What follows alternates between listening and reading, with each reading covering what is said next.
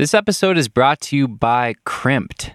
Crimped is the best app I have seen when it comes to self-coached training for rock climbing. If you are a self-coached climber or interested in training for the very first time, Crimped was designed to give you a professional training experience right there in your pocket. All of the workouts in the app are crafted by world-class climbers and coaches. Tom Randall, who's been on the show, and his partner Ollie Torr of Lattice Training. You can find workouts that are tailored to help you improve your endurance, power endurance, strength, power, conditioning, mobility, finger strength, you name it, it's in the app. With Crimped, training on your own has never been easier. Check out crimped.com, that's crimpd.com, to get started and download the Crimped app for free. That's crimped.com, or find the Crimped app in the App Store and get started with your training.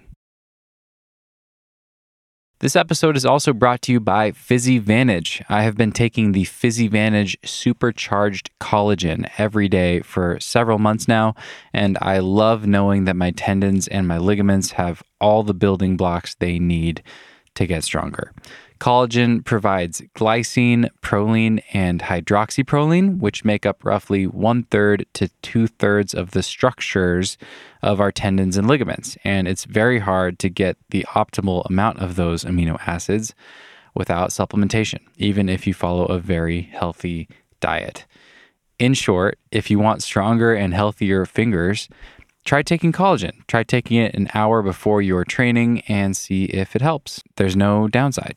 If you would like to feel the PhysiVantage, head over to physivantage.com and use code NUGGET15 at checkout to save 15% off your next order. That's physivantage.com and use code NUGGET15 at checkout to save 15% off your next order.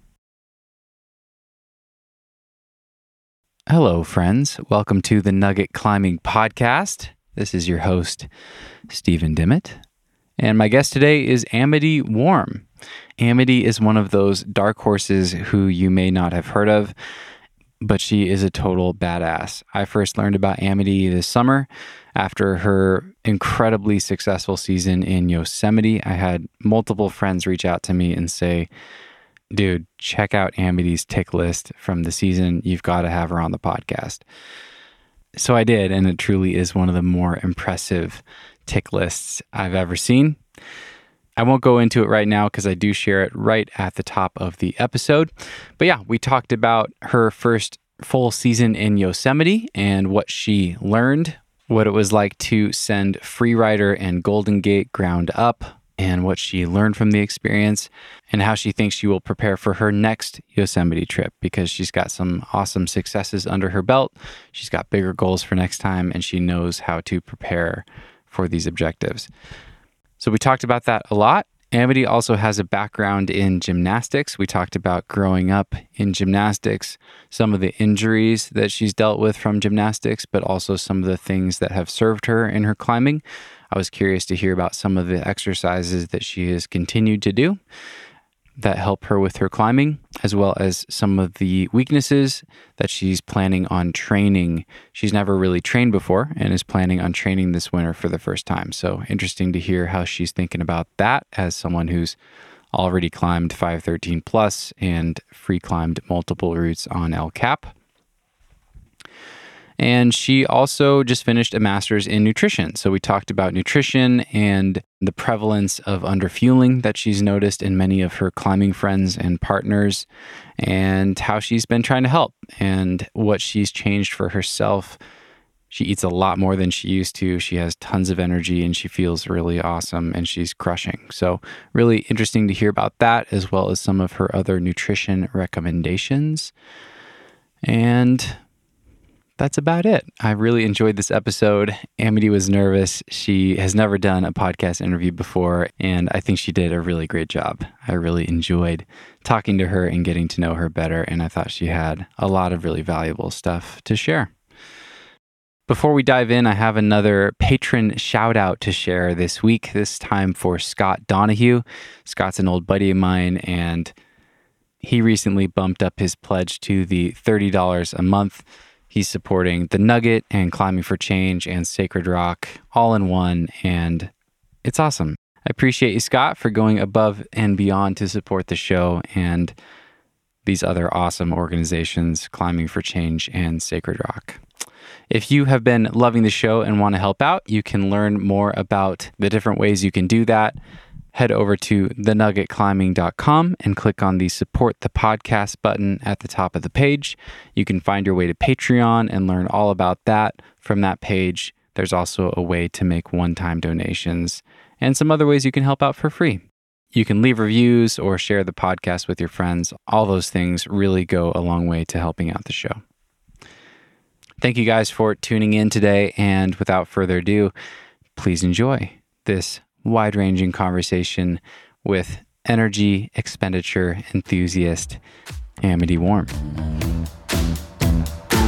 Cause no one can do it like we do it, like we do it, like we do it. Cause no one can do it like we do it, like we do it, like we do it.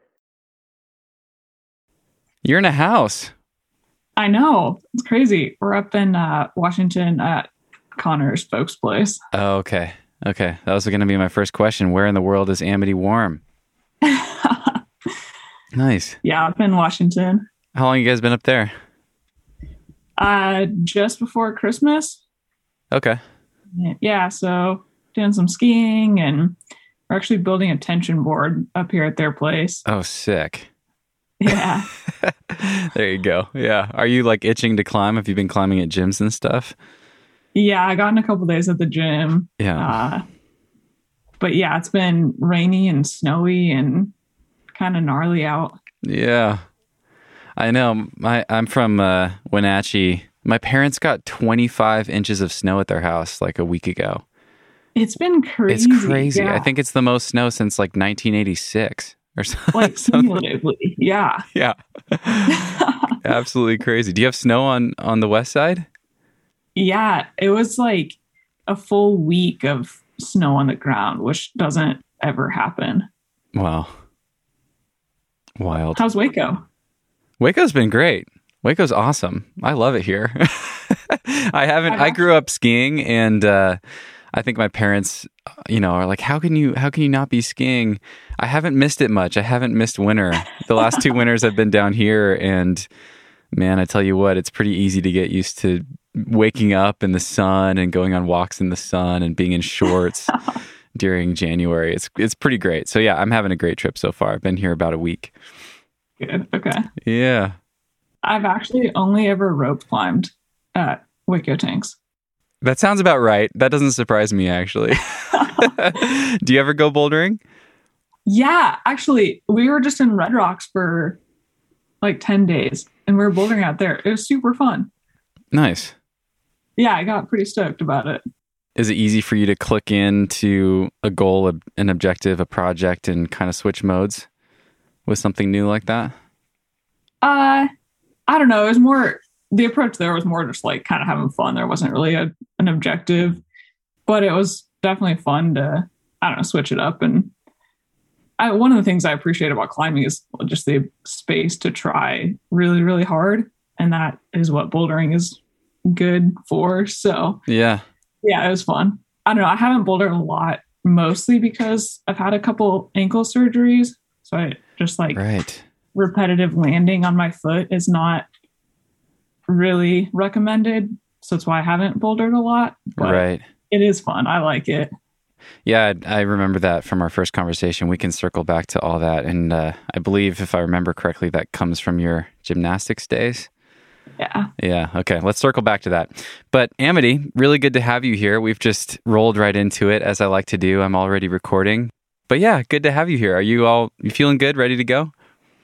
Yeah, I am super nervous. I'm definitely a Gumby, and I get nervous talking, but I appreciate you having me on. So yeah, let's do it. If it makes you feel better, I get nervous before every single one of these, and I've done a lot of them. So yeah, you're doing great. You're good at talking, and I think this is going to be great. I have some fun notes, and you're very smart, and I think it's going to be an awesome conversation. So Thanks. I appreciate it. No pressure. No pressure.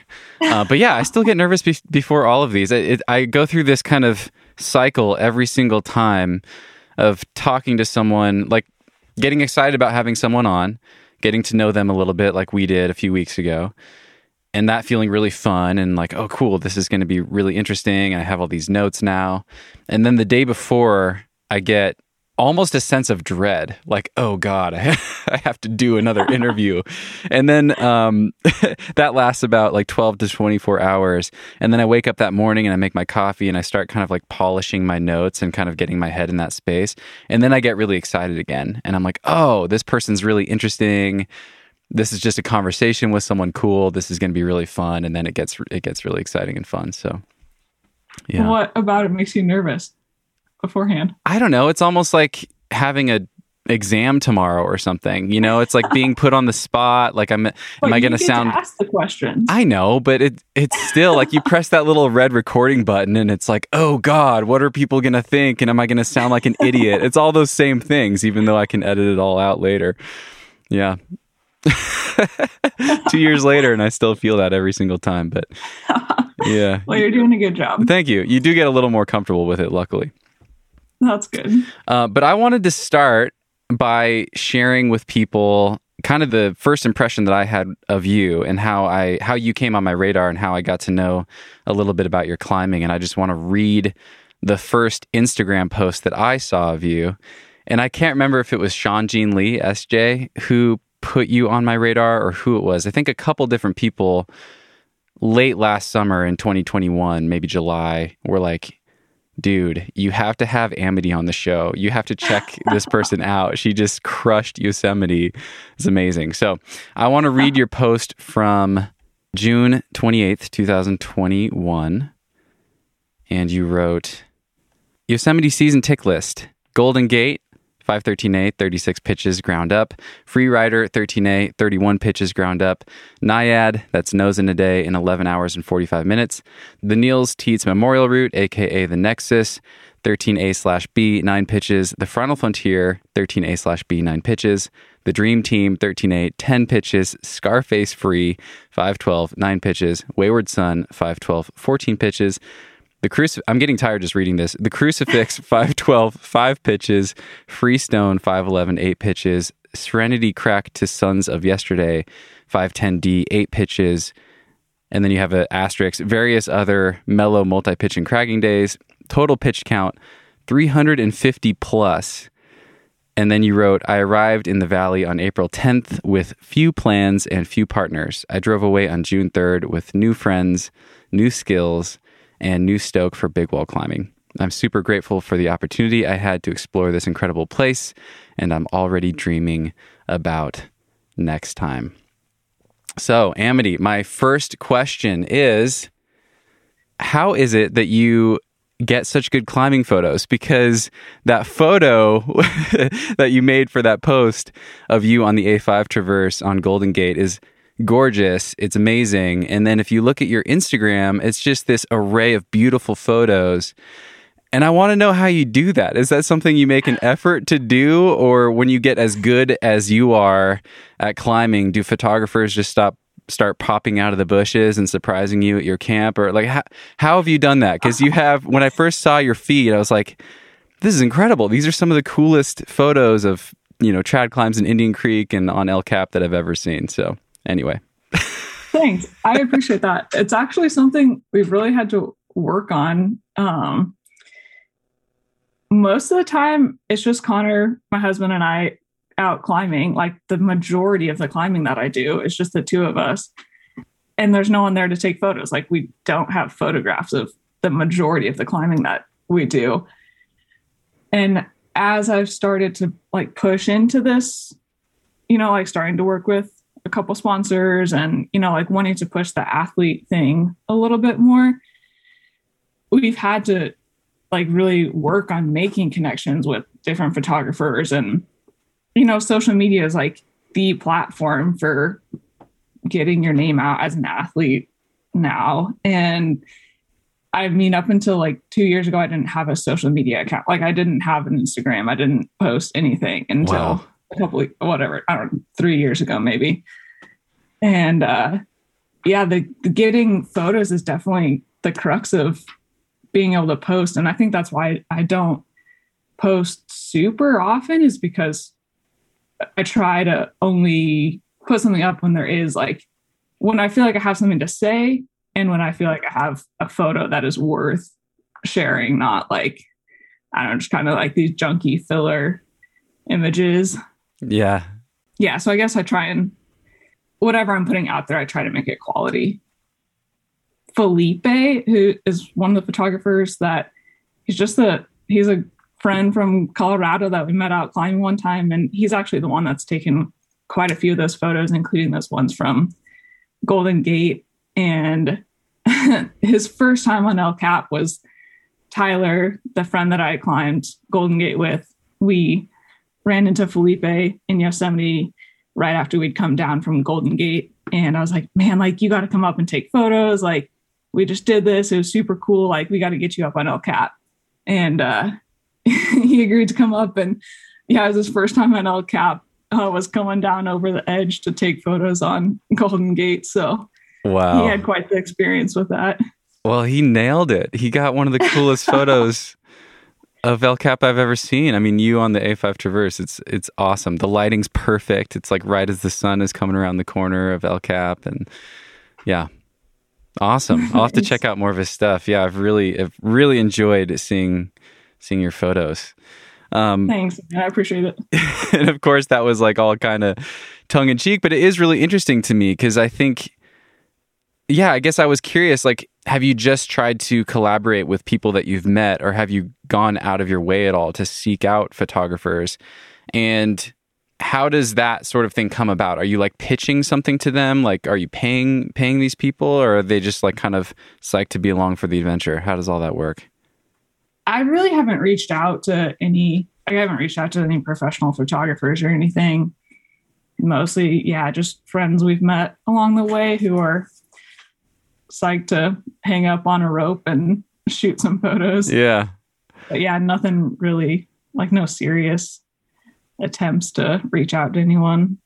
Okay, I think the takeaway for me is be a badass and then the photographers will come. I think that's part of it. Well, partly I think Connor and I will like do a lot of the work, you know, like we'll like get the static rope up and, okay, you know, make sure the photographer is all set up to like have a successful chance to photograph also. You know, like I think there is a lot of work behind the scenes that we're willing to help do. It's not like we're paying someone to come out and do this for us, you know? So there's a lot of kind of work that we put in to make it happen as well. Awesome. Yeah, that's good insight, I guess.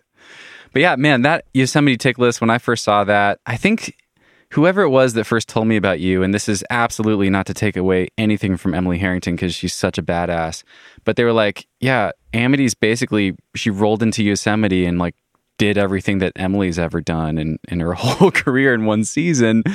And you kind of have like your tick list from that one season from less than 2 months is just incredible.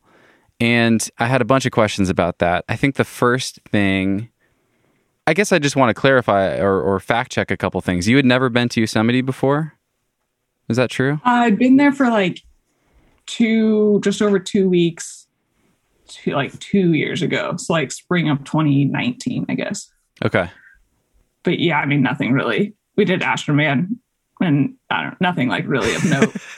But nothing major. Yeah. Well, I wanted to ask you this. I'm curious about learning moments and things that you took away from such an immersive season. But first, I'll ask you, what were some of the skills and experiences that you already had under your belt that felt like prerequisites for what you did this season in Yosemite? Well, yeah, definitely back to your comment of not wanting to take away from what Emily Harrington has done.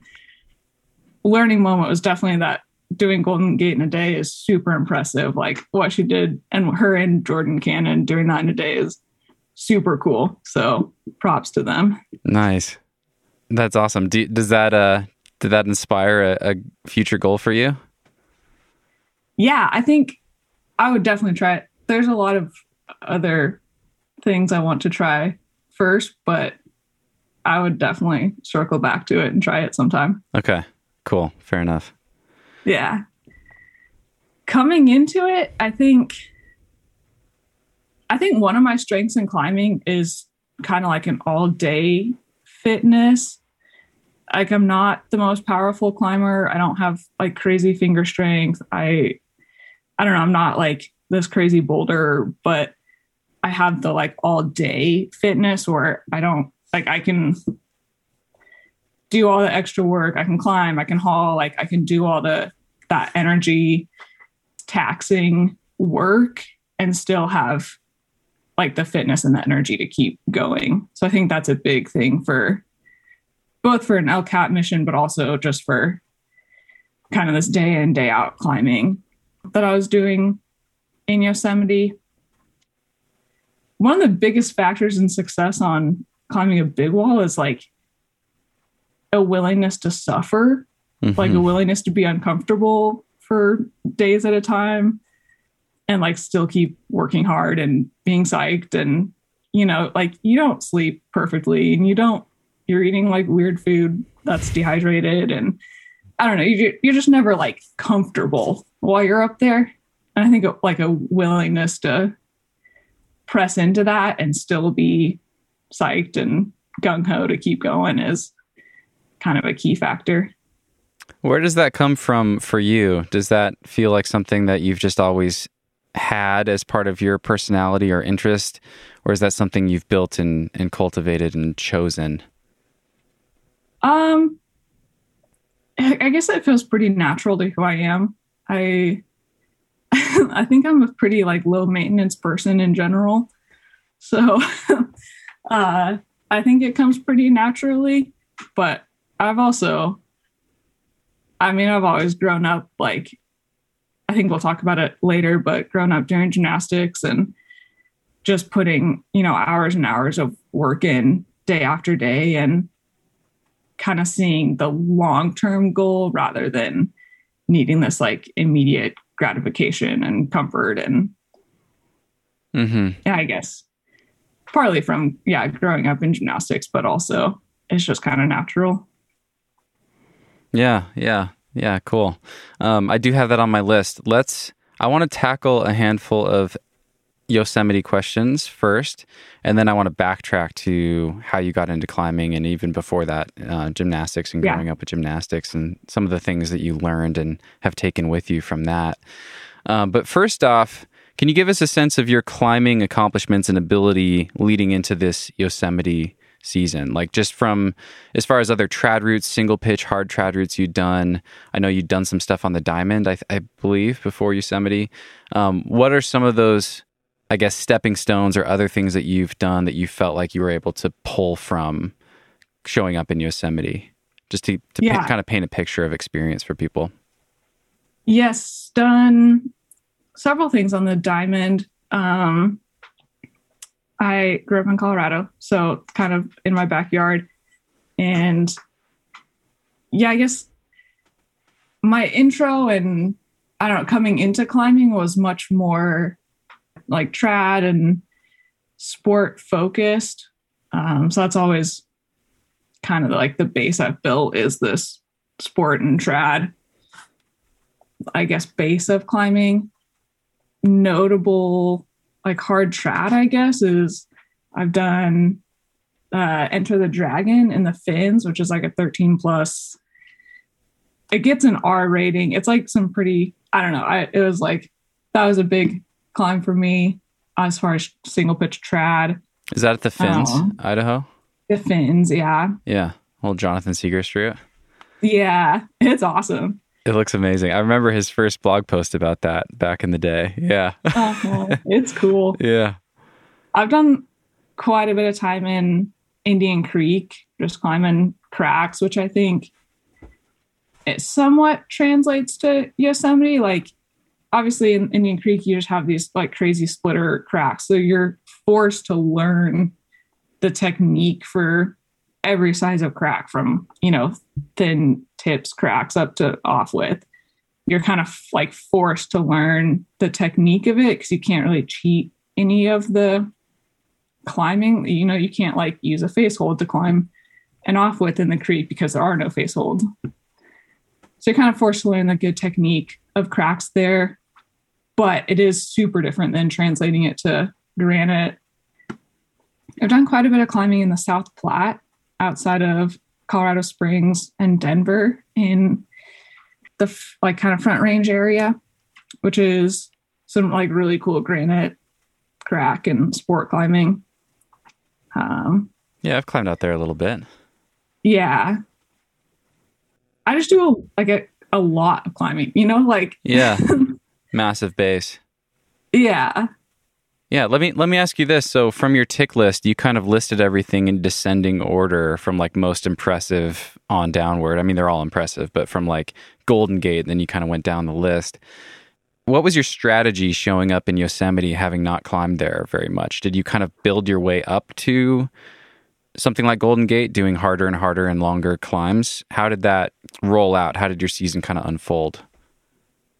Kind of, like I said, I really didn't have any plans going into Yosemite. It was like, I guess this was funny. So Connor's dad is good friends with Hans Florine from like way back when. And Hans was up in Washington for a medical thing in March, I guess. And we were up here visiting Connor's family. Hans was staying with Connor's family as well. So we got to hang out with him and hear some stories. And that was the first time I'd ever met him. And he was like, yeah, like you should go to Yosemite this spring. Like, why not? And Connor had a work obligation lined up in Colorado already. So he wasn't going to be able to go, but I didn't really have any plans. And I was in school still finishing my master's, but everything was remote. So there was nothing tying me to a certain location. So yeah, Hans was like, yeah, you should go to Yosemite and, you know, just go climb. I was like, all right, like that sounds like a great idea. So I was like 2 weeks later, we'd gone back to Colorado, and then I drove out to Yosemite and showed up there and first linked up with Will Sharp. I don't know if you've met him, but he's a great dude. And yeah, we did that Scarface free on Liberty Cap was our first climb. And then he'd already been there for a couple of weeks. So he was in the groove, he was raring to go. And he had been up on Freerider the previous season. So he had it pretty dialed. Like he knew what he was doing. He was ready to go. And that was his big goal for the season. So I think we just did Scarface, and then it looks like there's going to be a good weather window. And I don't know, everything kind of lined up. I wasn't like quite ready to go for Freerider yet, but timing wise and weather wise, it was going to work out. So we decided to go for it. And I managed to put it together, but I definitely thought I was going to get shut down on the boulder problem. Like, I guess I went into it just kind of like, I'll go check it out. Like, this will be a good experience, kind of learning how to be on a big wall, like learning what it's going to take to climb El Cap, but mostly like, awesome. Like, this is a good experience, and go support Will. Like, I know he's going to do it. You know, I want to be up there and be able to support him. So kind of went into it with that mentality. So it didn't feel like a huge pressure on me to be able to send it. But then put the boulder problem together kind of like last minute with the help of two other friends that we met also up there. They figured out some better beta that I ended up using. And they actually belayed me on the send when I sent the boulder problem pitch. And that was Sam and Adrian, who are two like young buck, like two of the most stoked, tenacious young climbers I've ever met. They're awesome. Like, they're going to go places in rock climbing. Like, people are going to know who they are. That's awesome. Yeah, they're super When you cool. say young buck, like what? How old are these They're people? like 21. Like, I feel super old climbing with them. We haven't shared your age yet. How old are you? 28? I'm 28. Yeah. They make me feel old. They're just like, I feel like I'm always stoked, But like these guys are always stoked. I love that. Totally. Totally. Yeah. Anyway, ended up doing freerider, and then I don't know, Will and I are like, we were in the groove for Yosemite climbing. Like we had our systems pretty dialed, and we ended up doing several other climbs together. Like we did Nose in a Day and Final Frontier, like several of those other climbs were with Will. And then I don't know, I didn't have any like thoughts or goal or anything of going for Golden Gate. Kind of did all those other climbs, and then it was starting to get hot. I was like, all right, like I've been here a while, I'm kind of ready to leave. And then Tyler Carow, who I climbed Golden Gate with, I'd met him there in the valley, like just whatever, the couple months that I was there, and he was friends with Will. So he was like, hey, like I want to go try and free a route on El Cap. He's like super experienced aid climber. He's done a ton of climbing. Like he did like 11 different routes on El Cap this season, Wow. like aid climbing. Like it's insane, but he never free climbed any of them. And he's only, before we climbed Golden Gate, he'd only ever climbed like 2 pitches of 513 before that. Wow. He was like, hey, like I want to go try and free El Cap. Like, let's go to Golden Gate. Are you in? I was like, yeah, sure. And he chose Golden Gate. Damn. Yeah, he was going for it. And so like 2 days later, we were packing up and hauling up to Heart Ledges, and we were going for it. And he also sent Golden Gate, which was like super impressive. It was wild. That's Was amazing. Yeah. Yeah. Had you done any of the hauling? Like, had you set up portaledges, any of that stuff before that first time up the freerider with Will? So the 2 weeks we were there, Connor and I were there in like 2019. We started up a father time on Middle Cathedral, kind of just not with any intention of like sending it. I don't think like that was pretty far beyond my capacity at that point, but more just to have like the experience of going up a big wall. And but I really didn't do much of the work. Like I really didn't do any of the hauling. Connor was coming off a finger injury, so he wasn't climbing a whole lot. I don't know. We were kind of just up there like to have this experience, but he ended up doing like most of the, climbing, or sorry, the hauling and logistical work. So I really hadn't done, like, I didn't know how to set up a 2-to-1 haul system, and I didn't know how to set up a portaledge. And like Will Sharp taught me how to haul on like the slider rail of his van, like the day that we were packing to go up freerider. Wow. Like, I mean, like taught me how to set up a portaledge like the first night that we were camping up there. And like shout out to him for his like patience and ability to teach me those skills, because they don't come naturally to me. So, well, I don't know. I mean, you must be a quick learner if you figured it out like day one of going ground up on like, the freerider. I didn't know how to jump a rope. Wow. So I just felt like this complete Gumby, like starting up it. And it's like, well, I know how to rock climb, but that's about it. Wow. I'm going to mix in some questions that I got from patrons. I got a lot of questions for you. This is really fun. Yeah, a lot, like a dozen questions or something. I don't think we'll be able to get to all of them, but I'll mix in as many as I can. This is a question from Cody, and I think you just kind of answered it with that story, but I'll just ask it anyway. Cody asks, what is the best way to acquire the hard skills for multi-pitch and big wall climbing? Sounds like it's just to find a partner who knows the things and just go for it. Yeah, I mean, I think that's a lot of climbing, is like learning the skills in climbing is finding someone who can teach you. And like you hear all these stories of people like learning from YouTube, and that's totally possible, but it's definitely, at least for me, like learning style that I have, it's definitely helpful for me to have someone show me and like watch me do it and make sure that I'm doing it right. Yeah, that, I don't know, that was helpful for me, but I think that's having someone who's willing to take the time to show you is really helpful. What were some of the biggest learning moments of the season for you? Do any stand out?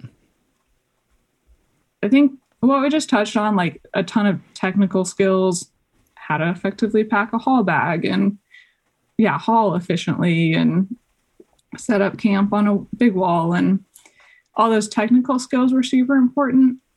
But I think one of the biggest takeaways was just that it's always worth like being willing to go for it. I didn't think I could climb El Cap. Like going into driving to Yosemite, I had no reasonable belief that I was going to climb El Cap once, much less like 3 times in the season, Wow. So I think just being willing to go for it. And I think that applies more than just on a big wall. Like that can be trying a hard boulder problem or a hard sport pitch or, like being willing to push yourself beyond what you think you're maybe capable of, because you don't know until you try it. Yeah, I think that's a big one. Just kind of always being willing to go for it, and being willing to say like kind of redefine what success is to you. Like if success to you is always having to send it, like maybe you don't want to go for it because you don't want to be like fail and not send. But if you're willing to kind of define success as having given your best effort and learn something regardless of what it was, I don't know. I think that just that ability to like redefine success is really important and something that I'm always working on. Yeah, I was going to ask, is that example that you just gave, is that how you were trying to define success on Freerider and Golden Gate? Just give your best and learn from the experience? Definitely Freerider. I really had no expectations going into that. By the time I was doing Golden Gate, like at the very end of the trip, I definitely had more expectations for myself. I don't know. I think that's a really hard line or concept to work with, of like in climbing, you have to want something badly enough to be uncomfortable and to work really hard and like pour your heart and soul into something, but at the same time, not be super attached to the outcome, like not letting that define you or who you are. And I think that's like one of the biggest things that I struggle with in my approach to climbing is like, how do I care a lot about something, but not like, how do I detach myself from the outcome, Mm-hmm. Yeah, totally. The double-edged sword for someone like you who's as driven as you are. Yeah. Let's circle back to that as well. I'll put a bookmark on that. I'd love to explore that more deeply. I wanted to ask you this. When you think about having talked about like what your climbing was looking like before Yosemite and the things that you'd already done, you'd already climbed 13 plus trad, maybe even harder than that. You'd already done some big walls. You learned all these skills from great mentors on the wall. You have this great in-a-day capacity that you've kind of always had, but have also built over years and years as a climber.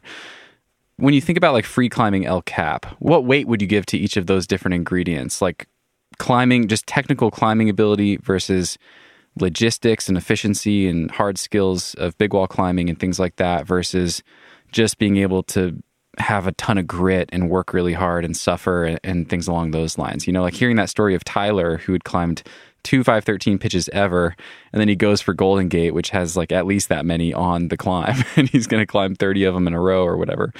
Yeah, where would you put, like what distribution would you give to those different slices of the pie, so to speak? And are there any other ingredients in there that you think were really important?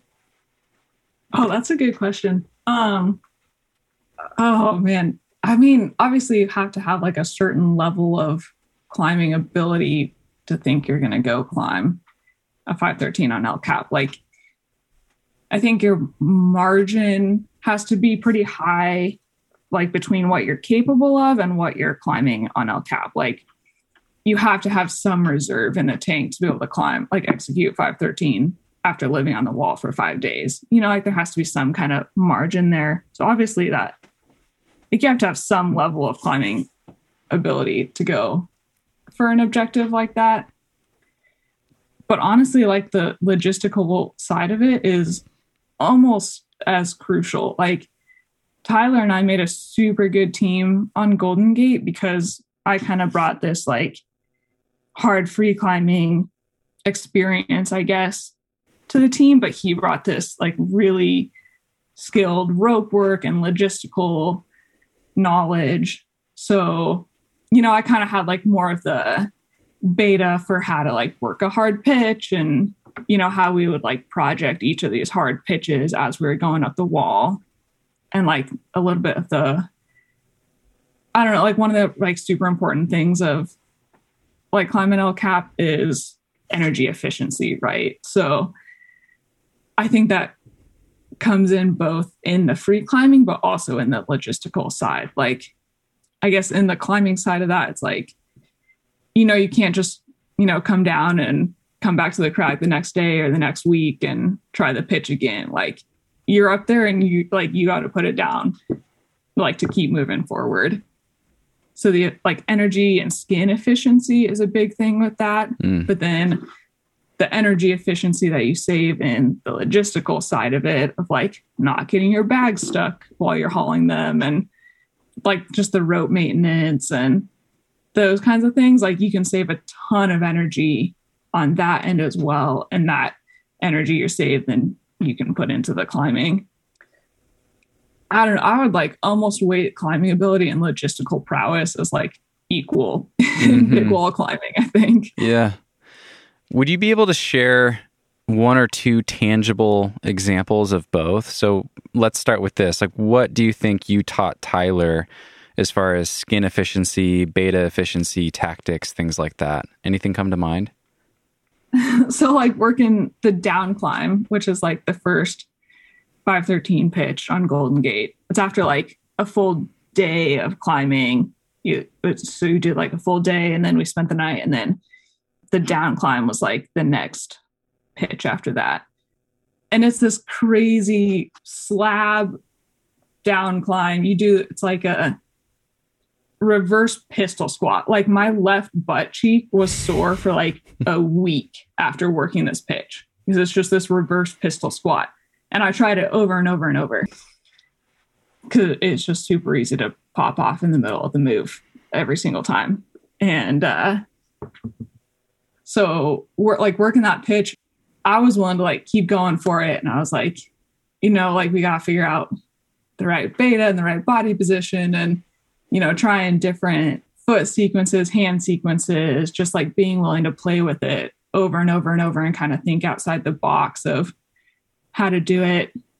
And I don't know if Tyler would have been willing to, you know, kind of keep going at the same pitch over and over and over. Like that's not hasn't been his approach to climbing previously. You know, like he's done a lot of aid climbing. You're just like, you just keep going, you know, you're not trying to send the pitch. So I think me being able to encourage him to try a different beta and try brushing the holds. Like he'd never brushed a hold ever before trying this down climb pitch.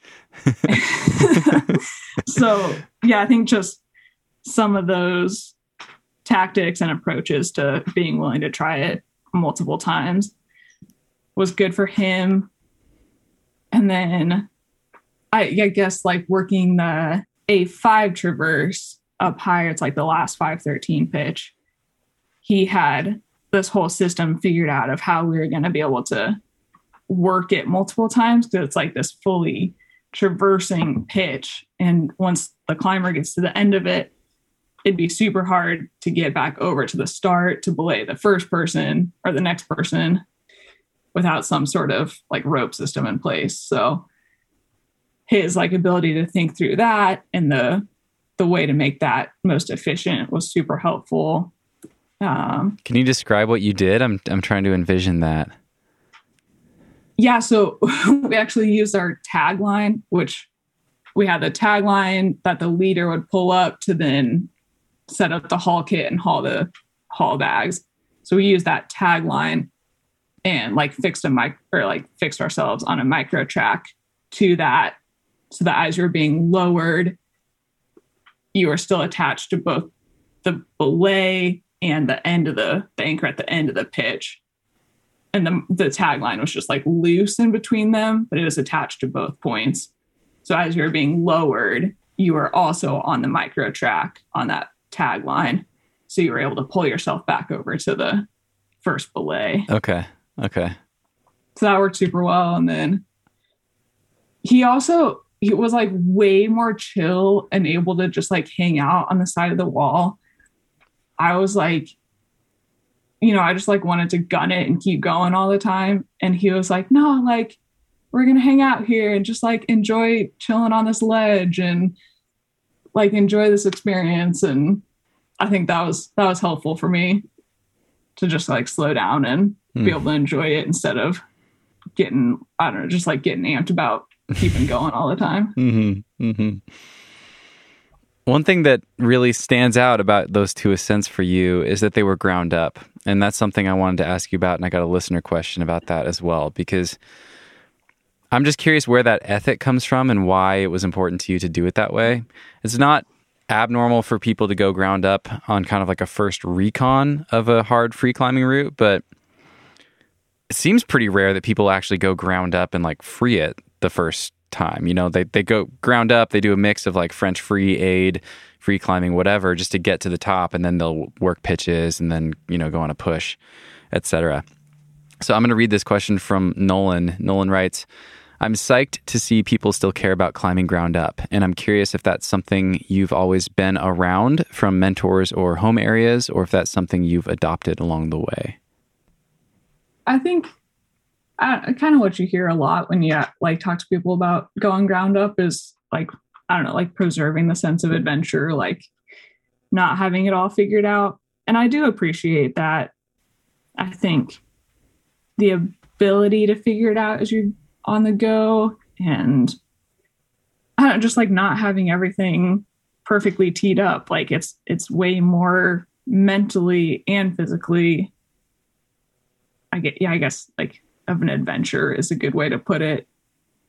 You don't know what's coming. You don't know what the next Crux's pitch is going to feel like until you get there. And I guess I appreciate that challenge. But I don't know, I don't feel like I grew up like in the climbing world. And I don't know, I didn't like grow up with this like ethic of like, it has to be ground up. Like, I don't know. And I do respect, like, I still respect people that are going down from the top and figuring it out. And I think that is also a very important aspect to the sport. Like a lot of things are being sent because they're being like, people are being able to work them from the top and not having to, take weeks worth of supplies to go live on the wall to, be able to figure out these really hard climbs. And I think there's maybe a couple more lines on El Cap that I could do ground up, but at a certain point, there probably does come a time when I have to, spend time figuring out a crux pitch or whatever before I'm able to do it from the ground, just because my margin was high enough to be able to do Golden Gate and free rider ground up, but I don't know that my margin is high enough to do the nose or, one of these other like much harder climbs in that style. So I don't know. It's a good question. I guess maybe I don't have a perfect answer to it. I appreciate the experience that I had going ground up, but I'm not saying that's like the only way, maybe. Yeah. I get that. That's cool. There's a question from Rob. Rob asks, with her ascent of Golden Gate and Freerider being ground up with no inspection, did she plan and train for these routes? Did she talk to other ascensionists, videos, or just wing it? Like, I guess what he's getting at is like, what was your preparation process like? Did you still try to learn as much as possible, or did you just go for it? Yeah, so going up Freerider with Will, he had already been up it. So he knew, he knew everything that was coming. He had done a good job, like taking super detailed notes and like remembering key pieces of information for different sections of it. So I definitely had quite a bit of knowledge as we were going up Freerider, just secondhand from Will, which was definitely helpful. And then Golden Gate, we talked to Luke Stefferak actually before we'd gone up it and got some beta from him, especially in regards to hauling, because there's so much traversing on Golden Gate. The hauling can be quite difficult. So we talked to him about some of the logistics, and I don't know. I talked to, I guess, Bronwyn Hodgins, who had done it just like the week before I did. And she had spent quite a bit of time working it. So she had quite a bit of beta and good information about it. Is this like specific move beta or just like overall sense of what to expect? Yeah, more just overall. I guess, yeah, I didn't really have like specific move by move beta for any of it. But yeah, more like the general sense of just some logistic beta, I guess. I don't know. I guess they're probably like between the Flash and the on-site categories, you know? Yeah.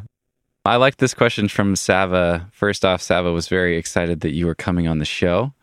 And Sava writes, love your Golden Gate video, especially the clarity of footage, the lack of music, all the gear rustling and hauling, and just how present and included it makes you feel like you were a part of the process. You seem really relaxed and like you weren't pressured to send or worried about how you would perform. Is that an accurate perception? What was it like climbing with people you didn't know super well? Did you struggle in the off-width at all, or did the shoe beta just solve it? And then thanks so much. I really hope to see more of your climbs soon.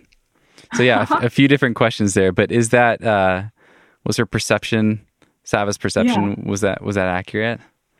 Well, all the video credit definitely goes to Tyler. He was wearing a GoPro like the whole time we were up there, which was, a super fun way to document it. For the off-width, I really struggled on it the first time going up Freerider. I was wearing like Scarpa Instincts, which I absolutely love, but they might not have been the right choice for the monster off-width. And I also really didn't have good technique climbing it. Like I knew what I was supposed to do, like the whole chicken wing and heel toe. And like, I knew what it was supposed to happen. And I ended up just like power Gaston, like elevator door opening the entire 200-foot monster off-width. And like, I was wrecked.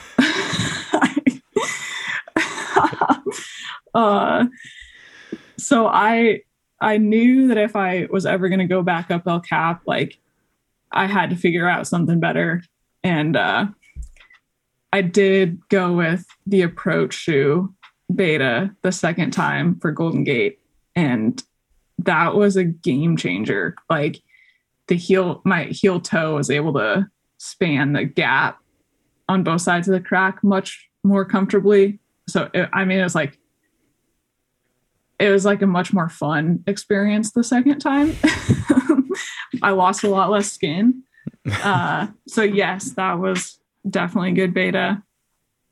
As far as feeling relaxed, just like comfort on the wall. Yeah, totally relaxed. Like, I don't know, heights don't really bother me. I love just like being up on the side of a cliff. So yeah, like comfort level, definitely high.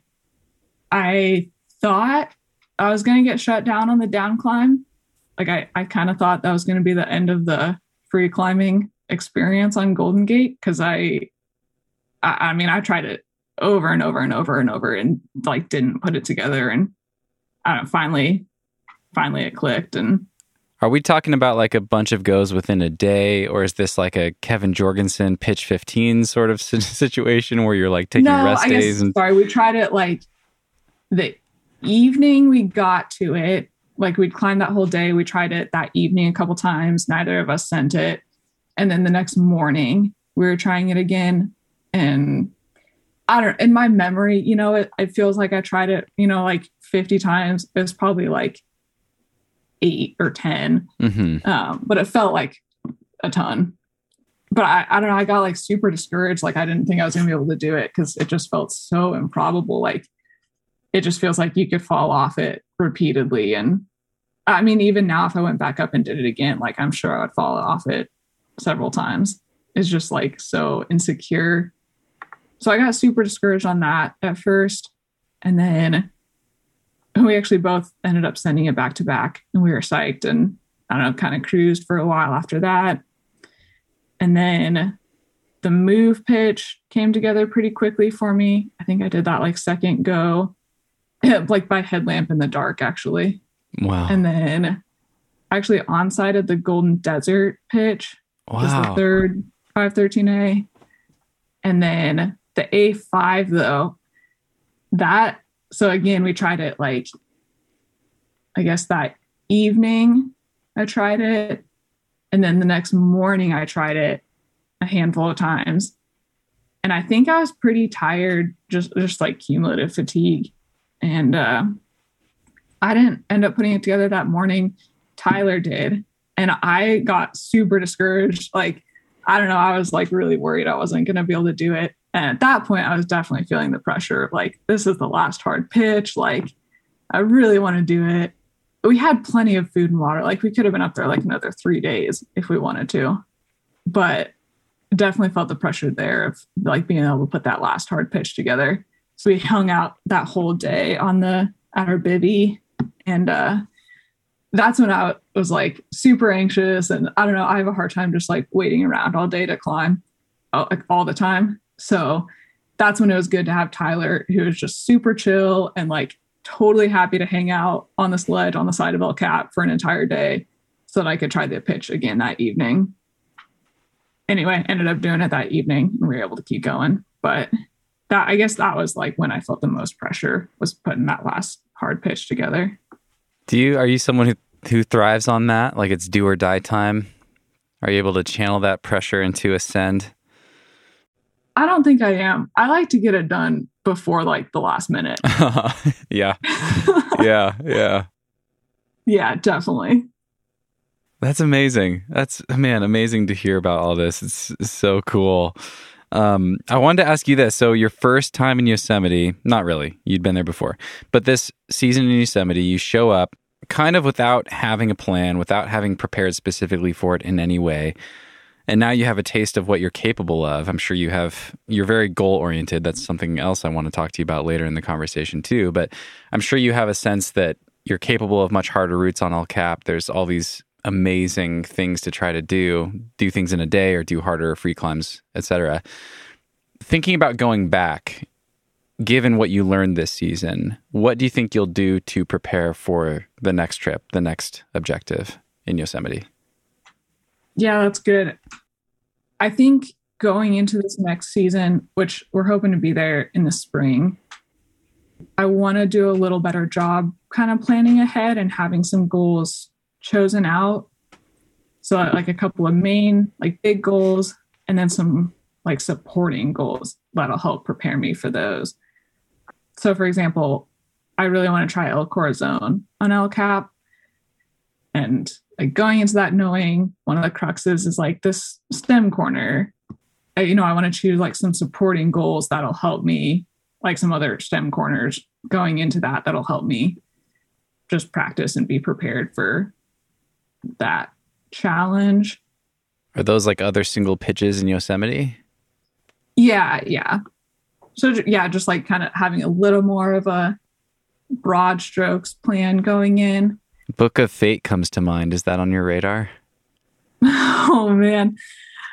Am I getting the name right? Is that the thing that Beth Rodden climbs? And Yeah. Okay. It looks amazing. I don't know. I hadn't really put it on the list, but it looks amazing. That would be mega. That would be mega. But I didn't mean to derail you. Sorry. No, you're good. I want to use these next couple months leading up to the spring to focus a little more intently on training, which I've never really like trained before. Like I've never really followed a like training program. I've always kind of just climbed a lot. And I do want to be a little more intentional in these next couple months to be more specific in my training and kind of develop some of these weaknesses that I would identify in my climbing. like I said, like that all day energy, full body fitness comes pretty naturally to me, but I don't have this huge margin of like high end power and finger strength. So I kind of want to work on those areas a little bit, which is kind of a big shift in mentality for me of like planning out and like sticking to more of a plan rather than just like trying a lot and making myself super tired, you know? Like I've been reading a bunch of Steve Bechtel's information, and I really appreciate his line that's like, more isn't better, better is better. And that's something that I really need to work on, like in my climbing as a whole. Of like, I like to do a lot, but I think as I'm looking to improve, it might be more beneficial to me to like focus on doing less really well, you know, as I'm like trying to get more out of like the high end performance, I think. Mm-hmm. So yeah, kind of working on like the mental shift as well as some physical aspects going into the next trip. Yeah. I had wanted to circle back to your early days in gymnastics and growing up in gymnastics. It seems like you must have a foundation of some of that from all that time doing gymnastics. Are you able to kind of tap into an old process or an old mindset that you experienced through gymnastics as far as stripping away the volume and focusing on better versus more and strength training and things like that? Yeah, to some degree. I think a lot of gymnastics, though, is volume and the repetitiveness and the repetitions of these skills. And I think maybe that's why I'm good at just doing a lot of volume. But yeah, I don't know. That's a good question. I don't know if I have a good answer for that. That's okay. Well, tell me about gymnastics. When did you start? I started when I was 6. So I did it from 6 to 17. And I actually fractured my back there at the end, which is why I ended up quitting. But yeah, I mean, that was like, I was training like 5 hours a day, 5 to 6 days a week. Like that was my entire life. Wow. From 6 to 17. How did you get started with it? Is that something that you chose as a little kid, or did your parents just sign you up and it clicked and you just ran with it? I think I have always been like a very high energy individual. I was always like jumping off the furniture and, you know, climbing trees and door frames and I don't know. My parents had no idea that climbing was a sport when I was a child. So they put me in gymnastics. Yeah, I don't know. I definitely loved it for a lot of years. How good were you? I was like training level 10 when I ended up quitting. So it goes like level like 4 through 10 and then elite, where like the elite is where you're going to like the worlds and Olympics. And wow. Like I could have gone to college doing it. Can you give us a sense of like what that translates to in climbing grades? What is level 10 like, in the Yosemite decimal system? Probably I was probably like 13 minus. Oh, really? Like I was good, but I wasn't elite. You know, I wasn't like your top tier elite climber. Like I could have gone to college and done it, but I wasn't ever going to go to the Olympics. That back injury must have been devastating. Yeah, it was. I mean, that gymnastics was my world. Like I went to school, I went to the gym, and I came home and did homework every single day for like as much as I can remember of middle and high school. Like that was my entire world. And then, yeah, just like you have that identity stripped away from you kind of without warning. Like it's really disorienting. It was my junior year of high school. So the last like year and a half of high school is just like, I have no idea who I am. Like, wow. there there was nothing else in my life, and like now it's gone, and I don't know who I am or what I want to do anymore. Wow. I can't imagine. I mean, I feel that way every time I get a finger injury, and and I started climbing late and have other interests and things like that. So, God, yeah, I can only imagine. Yeah, I definitely needed another, like, I don't know, outlet. Ended up getting into climbing in college. So I grew up in Colorado, but yeah, had like no idea that there was a world outside the gym. Like there was no skiing, there was no climbing. Like, oh, wow. I did not take advantage of any of the outdoor activities that Colorado has to offer until I went to college in Texas, actually. And I worked for the rock wall on campus there at Baylor University. Okay. And that was, how I got introduced to climbing. Did you take to it right away? Yeah, I loved so like there's, the like freshman orientation week or whatever, where you could go to the rec center and all the different clubs on campus had their booths set up of like rowing club and I don't know, whatever chess clubs, like whatever clubs were on campus. Everyone had their booth set up. And of course, the climbing team had their booth set up at the rock wall. And I walk up and someone has to like put a harness on me and give me rental shoes. And I was like, I want to climb this one. And they're like, like, I don't know. Like, you probably want to start on like an easier one. And I was like, no, like, I'm going to climb this one. It's like this 510. And like, okay, like whatever. And I am just like doing pull-ups up this thing. Like, I don't know what I'm doing, but I'm doing it. Like I'm following the tape. Like I'm sending this thing. And I get to one point and there's like not really any feet. And someone yells at me like, oh, like just smear on the wall. And I was like, I don't know what that means. Anyway, I figured out I sent this 510 and like immediately got recruited to join the like collegiate climbing team. Your first pitch ever. I think I'd done in like 6th grade. I don't know. I'd like climbed once or twice, but at someone's birthday party or something. Yeah. Wow. That's a hell of a pitch for gymnastics is training for climbing. Yeah, there's definitely a lot of translation. I wanted to ask you this. Did you, with the back injury, was part of you ever hopeful that you would recover and come back to gymnastics, or was it just really clear that gymnastics was done at that point?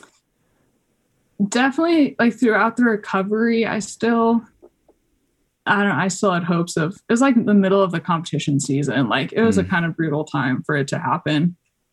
I definitely, for a long time, my goal and like throughout the whole recovery process was like, I'm coming back. Like, I'd like go to the gym and like hang out with the team. And as soon as I could, I'd start like, I started out like walking in a swimming pool for my recovery. And then it was like, I could do these little like micro conditioning things, after a couple months. And the goal for a long time was definitely coming back, just because that was all I knew. Like I didn't know I could do anything else. Like I don't know. I just didn't like have a sense of the world outside of gymnastics. Yeah. So yeah, for a long time, I thought I was coming back. And then eventually, both in the interest of long-term health and just, like I wasn't going to the Olympics. Like I wasn't the best of the best. It's like, maybe it's time to walk away. Man, that is something I am so appreciative of with climbing, is that we don't have to think that way. Because I grew up doing other sports, not gymnastics, but, soccer, baseball, track, things like that. And with all those like conventional team sports and sports that you experience in high school for most of us, and college, I guess, there's like this clear ending point. It's like if you don't make the pros, if you don't make the Olympics, then it's like really weird to keep doing it. You don't know any adults that keep doing gymnastics full time that are like, yeah, pretty good. Maybe there are like whole communities of people out there. Maybe there's podcasts about it. I have no idea. I don't think so. Yeah, I don't think so either. It seems more rare, at least. And then, baseball, it's like you don't make the minors, you don't make the pros.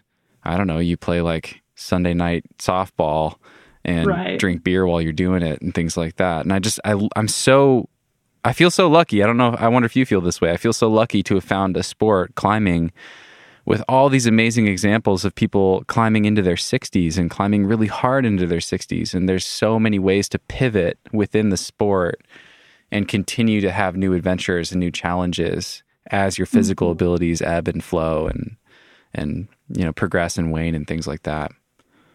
It's so cool. Yeah, I think that's like a really neat thing about climbing is that it is a lifetime sport, and for the large part it's like fairly low impact on your body, which is good for me. Like my body's kind of wrecked from doing that many years of gymnastics, and like to have a low impact sport that I can push myself really, really hard and not be getting injured for the large part I really appreciate that.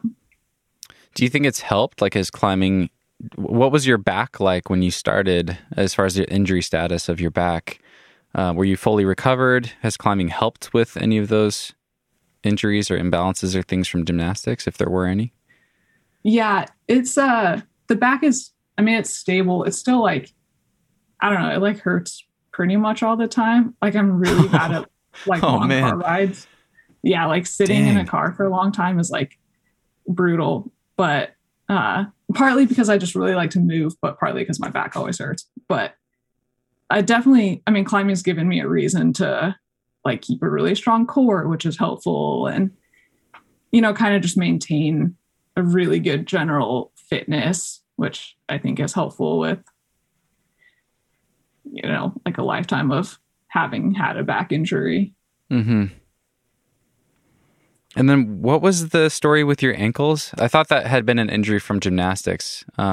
Yeah, it was actually. It was like an old, again, kind of just like a pounding overuse over time injury from gymnastics. Didn't really manifest until a couple years later, at which point, like, I don't know, it had hurt, like, it's just my right ankle, but it had like hurt for a while, but not super bad. / I have a really high pain tolerance, so I didn't like pay attention to it. Finally went and got it looked at, had an MRI on it, and the doctor was like, yeah, like we need to do surgery on this like right away. Like, oh wow, it's not in a stable position. Like it's my navicular bone, but it's like the bone between your ankle and your foot. It's just like a little small bone. It gets super bad blood flow, which is why I ended up having 2 surgeries on it, because it didn't heal well the first time. Anyway, residual from gymnastics, but it ended up being like a multi-year process of finally getting it fixed. Wow. And what is the status now? You just have to be careful bouldering?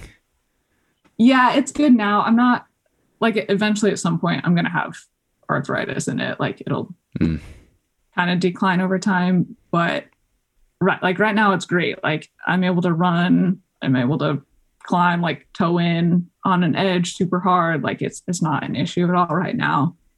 But yeah, just, not landing on it from super high boulders over and over is better. Yeah.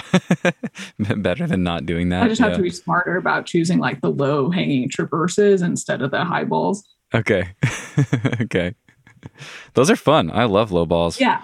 No, I mean, there's plenty of boulders that I can do and be smart about it. So I had a couple questions from Martin and Ainsley that kind of both were similar, and something I was curious about too.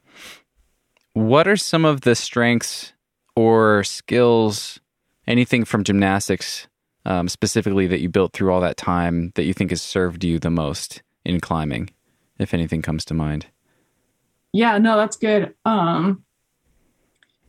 One thing I think is just the ability to work super hard for a long time before it pays off. I think that's a really valuable skill kind of in life and in climbing is, just the ability to work super hard for a long-term goal. And then I guess physically, like body awareness, I think I have a fairly intuitive sense of like, oh, I need to like turn my hips in or flag a foot out. Just, I think the like general body awareness of like kind of knowing what position is going to feel good and make a move feel easier maybe. And then definitely like the upper body and core strength. Like, I guess watching other people climb, like comparatively, I realize I don't have the strongest fingers or, kind of this like innate climbing ability. But I think I'm able to compensate to some degree, like with my shoulder strength and core strength. Like I'm able to do moves in a different way rather than just like, like heinous crimps. I think that's helpful. And then also the flexibility, like I'm able to use really high feet. I'm able to keep my hips into the wall. Yeah, I guess those would be the key things. Are there any exercises from your gymnastics days that you feel are still important? Are there any that you've continued to do as a climber? Yeah, I try to be really good about doing like a day of oppositional exercises pretty much like at least once a week, largely for injury prevention, but also just kind of to be like more balanced in general. So like push-ups or tricep dips, or I'll do like a ring workout pretty often. And then definitely keeping the strong core. So yeah, a lot of like kind of functional core exercises like on the rings and different things like that. Will you do that on a climbing day or on a rest day? Quote rest day. A lot of times I'll do it, kind of on the rest day, or like the night before a rest day after a climbing day. Okay. And how do you do rings living on the road in a van? I know you're in a house right now, but you spend most of your time living on the road in a van. Do you have a rig with your van? Do you like hook them up to a tree at a campsite? How do you do the rings? Yeah, we can put them on a tree. I guess most of the time when we're out, I'm more so doing like the push-ups and I don't know, figuring out some way to do like tricep dip or something like that. It's just like more body. You don't need an extra tool, but just do something. Yeah. Okay. And then when it comes to, going back to this comment that you had earlier about reading a lot of Steve Bechtel's stuff and being excited, maybe excited is not the right word, but looking forward to a training season that's more focused, working on specific weaknesses. What are some of those weaknesses and what are some of those exercises that you think will help you address weaknesses that you have as a climber to take you to your next level? I would definitely identify finger strength as a weakness. I've hangboarded intermittently, a couple times here and there, but I've never committed to like a cycle of hangboarding consistently. And I think, developing finger strength will be a big thing moving forward for me, especially looking at like the long-term climbing career. Like, if I want to still have good finger strength in my 40s, I need to start working on that now and like laying that foundation. I think I've never really been a powerful climber. Like I'm pretty bad at dynamic movement. Definitely better at the like static control. Like I can lock off very far, but I can't jump to save my life. Mm-hmm. So working on, I guess just being like a little more explosive. And I think I'm capable of it, but I think I need to learn the coordination, like neurally, I need to put that together, like how to use my body in that way. So I think practice and I don't know. Steve Bechtel lays out like a really good cycle of like a strength and a power endurance, and then gives examples of those different exercises and like climbing specific exercises that you can do to help develop those different facets of climbing. So I don't know, I've been reading his book and I'm pretty stoked to work on putting together a bit of a plan. Is this logical progression? Mm-hmm. Okay. Yeah. Awesome. Yeah. The nonlinear thing. Yeah. I appreciate that. It's like, I do want to go out and climb all the time. Like I don't want to be in the gym for 3 months at a time, just training. I do want to go out and climb. So I appreciate that approach to it. Yeah. It's so interesting. I mean, when I was in Bend climbing at Smith a lot, I tried all the things. Like I tried so many different approaches to climbing, and there's a distinct on and off season there. You know, you got spring and fall are really good. Summer's too hot. People climb, but it's just greasy. And or it's like trad climbing in the gorge, just at a much reduced difficulty level. And then winter is like you can climb, but it's kind of a pain. You're like climbing in the sun because it's really cold, but sometimes it's like you're numbing out and greasing off at the same time somehow. Right. Yeah. Anyway, so I've tried all the things, and it's interesting. I think one thing I've realized, which I don't totally understand, is that when I've taken distinct training seasons, like off seasons, to train and get stronger, I definitely achieve better results in the gym, like better numbers on the hangboard, better results with my lifts and things like that. Yeah. But it doesn't seem to apply to climbing better than just doing a little bit of training mixed into a weekly rotating cycle. Like, for example, training midweek and climbing on the weekends. Right. Yeah, I've never achieved the same like numbers on the hangboard doing something non-linear like that, but it readily applies to climbing, and I feel like my fingers, like I just notice the holds feeling better, bigger on the wall when I'm climbing each weekend. It's really, I don't totally understand that, but it's interesting. That's really cool though. I mean, to like find something that is successful for you is huge. Yeah.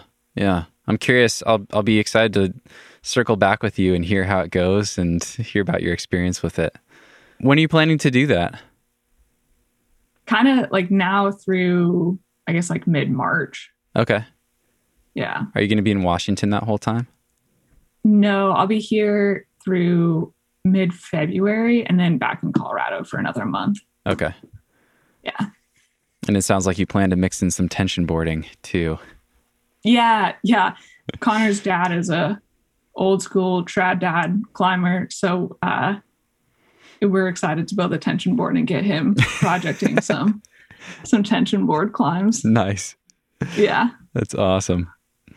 I wanted to ask you about a few things from your Instagram profile. Just because I looked at your Instagram profile, and each of these little lines that kind of summarizes you or whatever you wanted to put there, they just each caught my interest in a different way and brought questions to mind. And your first one was about being an energy expenditure enthusiast. I think those are the words that you used, which I love that it paints such a picture. And you've already mentioned that a few times in this conversation.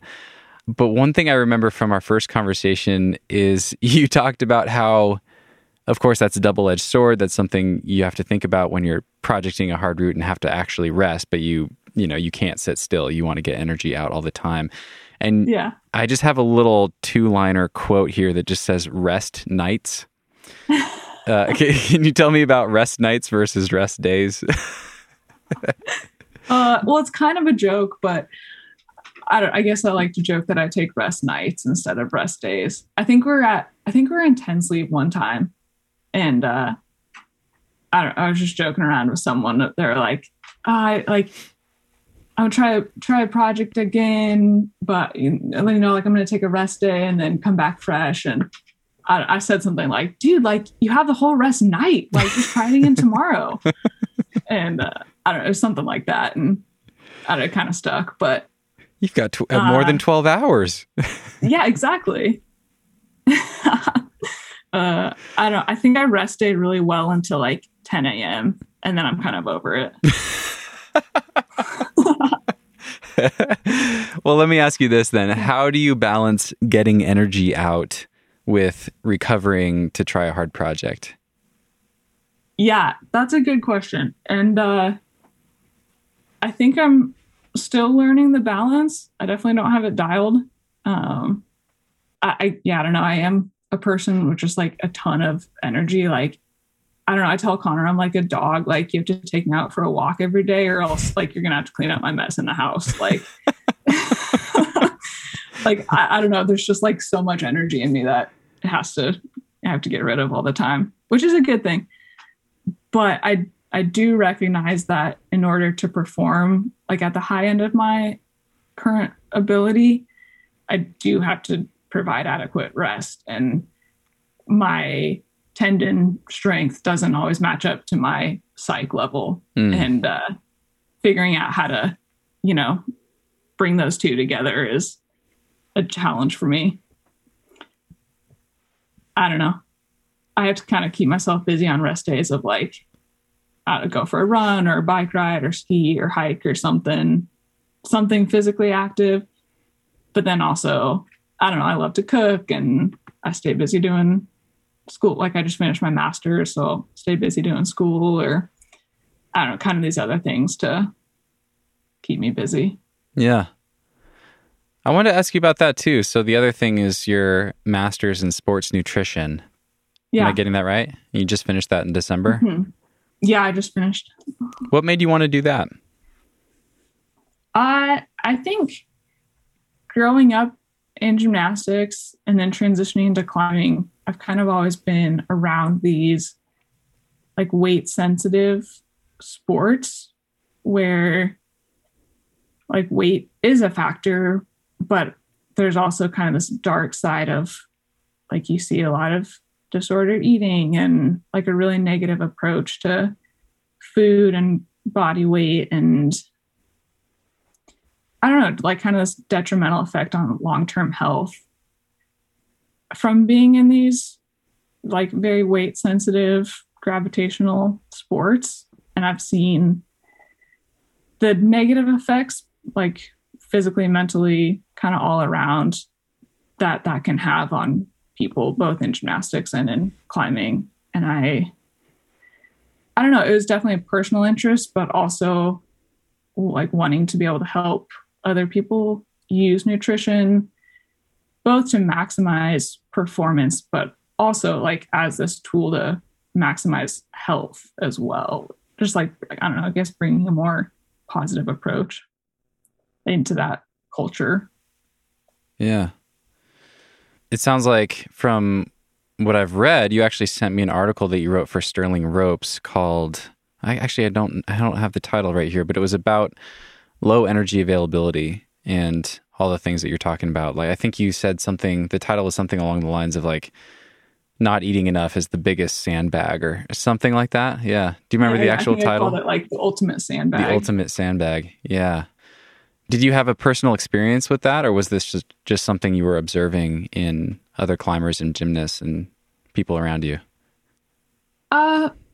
Both.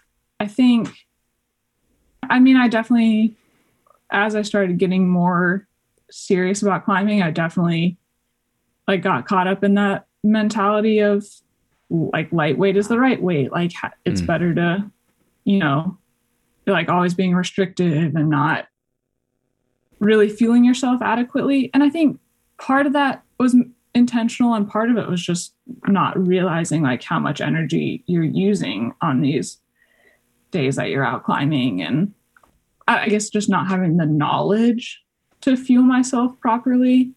But then, yeah, also just seeing this like really pervasive culture in climbing of this emphasis on low body weight. And I mean, it gets joked about, it gets, you know, talked about all the time. Like you don't go to the crag and not hear someone be like, oh, you know, if I was 5 pounds lighter, I could send my project and I'm not going to eat that whatever afterwards. And I don't know, it's just like a really negative approach all around. I'd love to ask how your approach has changed having done a master's and learned as much as you've learned. It's kind of funny. I think I asked you in our first conversation if you had any like food principles or anything that you stuck to. And I think you just said, I eat a lot. I think it's just, I eat a lot. And that was kind of it, which I thought was great. But yeah, how have you changed your own approach? What have you learned from that master's program that you apply to your own nutrition? Yeah, I think, I don't know. It's definitely a hard topic in climbing. And I think it is hard not to get caught up in the mindset that being lighter means being better. And I guess for me, what I've taken away is like, what always overrides wanting to be lighter is like wanting to feel like I have energy to pursue what I want to do. Yeah, I think for a long time, I was like way more restrictive with food intake. And I don't know, I would always tell myself like, stay hungry. And I think I meant that both in terms of like always wanting to achieve more, but also like not wanting to eat too much. And I don't know, I guess I recognized that I was always like tired and irritable and just like generally dragging, like didn't have energy to get through a workout or a day of climbing. And I was like, that's like not me. Like, I don't know what's going on. I recognized it, but I didn't really like put two and two together. I think as I started learning more about sports nutrition, I kind of became more aware of this emphasis on low body weight in the climbing culture. And I started to like advocate for those around me to fuel themselves better. You know, like I knew the concept and I was able to communicate that to other people. But I think for a long time, I didn't really apply that to myself. You know, it was like, what I'm doing is working, like restricting what I eat is working. Being fatigued all the time is just like, oh, I'm working super hard. Even though it was like very clear to me talking to other people, like what I was telling other people was not what I was telling myself, I guess. Yeah. Yeah. I think kind of like slowly I started changing that, you know, adding more food in and eating like a wider variety of food and, you know, actually responding to like, I'm hungry, I'm tired, like maybe I should eat something instead of just kind of ignoring that and pushing through it. So I don't know. I think I'm still learning, but just one of the biggest things I've taken away is like the importance of fueling adequately, both for energy and like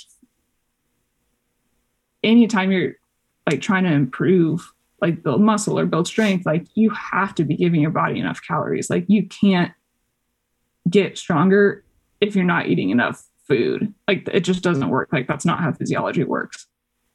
And just the prevalence of intentional or unintentional underfueling. Like I think it's really, really common for climbers to just not like realize how much they could be consuming like without gaining weight. Like there's this really big gap between like what you can eat and maintain weight. And like, I'm probably not going to say this very well, but like you can eat this, you know, 1,200 calories and survive, like you're going to be okay. But you could probably be eating like 1,700 calories, you know, like adding like 500 calories in there. And that's a super low example. That probably should have been like more like 1,800 to like 2,600 should have been the range. But like there's this huge gap between like what you can be eating and surviving and what you can be eating and like not gaining weight, but have way more energy. And like you're able to do so much more because you're fueling your body better. Mm-hmm.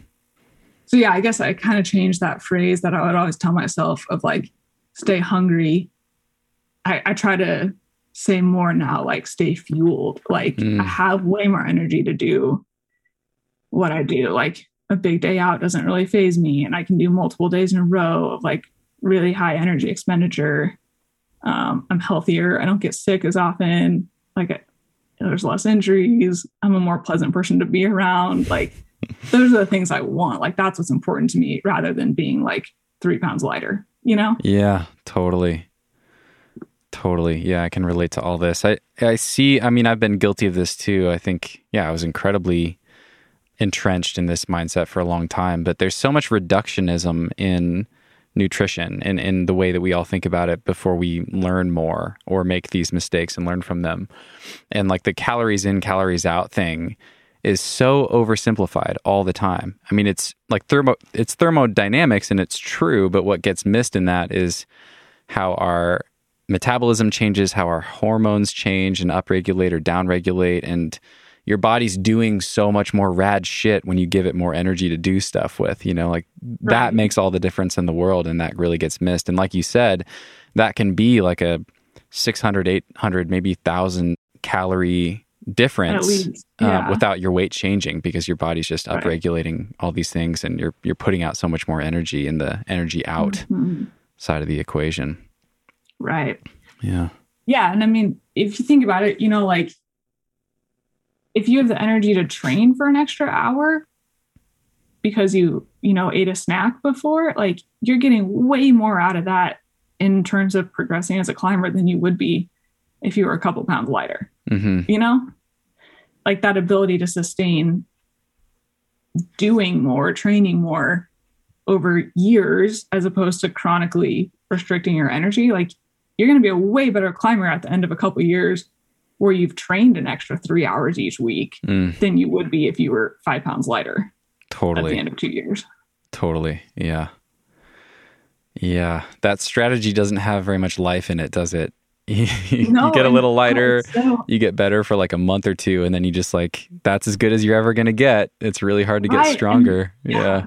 That's the problem, is like losing weight as a climber works for a couple weeks or a month, maybe even longer. Like you do see a benefit from it and you feel lighter on the wall, but then it just becomes this like super negative cycle of doing that chronically for years. You see climbers doing this, like chronically restricting calories. And like at some point along the way, you stop being able to get stronger. Like you're not making the gains that you would be if you were fueling adequately. Yeah. I don't know. I kind of like this is like an example that I think is really poignant. It's like, if you bench press and you're training at 150 pounds, like you get really strong, like you're able to do that. And if you drop weight to 125 pounds, of course it's going to feel easier. But eventually, like your body adapts back down to 125 pounds. You don't maintain 150 pound bench press strength if you're benching at 125 pounds. Like, you mean the actual weight on the bar? Yeah. Using totally. Weight doesn't make you a stronger climber. It makes you a better or a lighter climber. Yeah. It doesn't improve your technique or your mentality, Right. Man, I really experienced that firsthand and can speak to that too. Because I lost a lot of weight at Smith and then have regained it. And there was a couple of years there where I didn't even have to train. Like I was just climbing. I'd regained weight. I was like kind of adapting to a heavier body and I had more muscle and was kind of recomping and things. And it was kind of awesome. Like I was getting way stronger from just climbing in a heavier body. It was like I was training with a weight vest on. And if anything, I had to be really careful, and I screwed this up because it is risky. Like you have more weight on your tendons and fingers and things like that. But once I got through that, just my baseline of strength climbing at body weight was so much higher than it was when I was, quote, at my peak at Smith Rock, just, floating up the wall in tiny little holds. But right. Yeah. Weak as a kitten. Yeah. Something you wrote in your article is that I think you said you think that you eat probably 750 to 1,000 extra calories on a climbing day or training day versus yourself like 2 years ago. I could be screwing up the timeline there, but I think you said something like that. Yeah. Along those lines.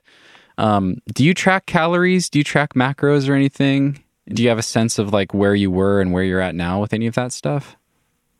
I really don't. Definitely don't like track calories at all on a day-to-day or at all.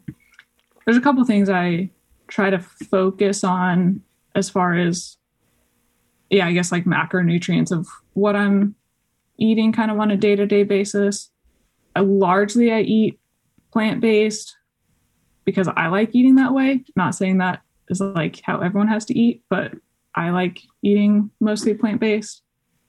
I do try, as far as protein, this can get really sciencey. And if people are interested, they should definitely reach out to me and we can like actually talk about the science of this. But hey, this is a geeky podcast. Go for it. Yeah.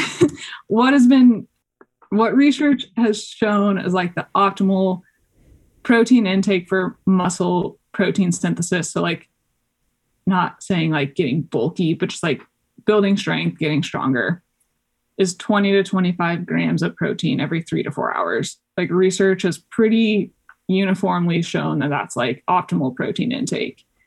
It's like spread throughout the day. Like 4 to 5 meals throughout the day of having this protein like dose, as if you want to think about it like that. So I try to do that well. So having like a breakfast, mid-morning snack, afternoon meal, and a dinner. I tried to do that well of getting like 20 to 25 grams of protein at least in each of those. Can I ask, what are some of your favorite sources following a mostly plant-based approach? Yeah. I do a lot of tofu and like soy protein. And then beans, lentils, kind of like your normal things that you would think of on a like plant-based protein, I guess. Most mornings I'll have like a smoothie with a scoop of protein powder, and that's just like an easy way to start the day. Yeah, those are some of the main ones, I guess. Mm-hmm. Nuts, seeds. I really like pumpkin seeds right now. That's okay. I don't know. It's been a good snack. And then carbohydrate, I definitely, I don't know. I don't like try to restrict carbohydrate, I guess, but I definitely focus on having it around exercise. So like before, during, and after like a training session, if it's, more condensed, definitely like before, during, and after. But then, if I'm out like on a climbing trip, you're out climbing all day or whatever, like I'll eat carbs just like throughout the day, trying to keep that energy level up, which again, I can go into the science of why carbohydrate is important if anyone is interested in talking to me about it after this.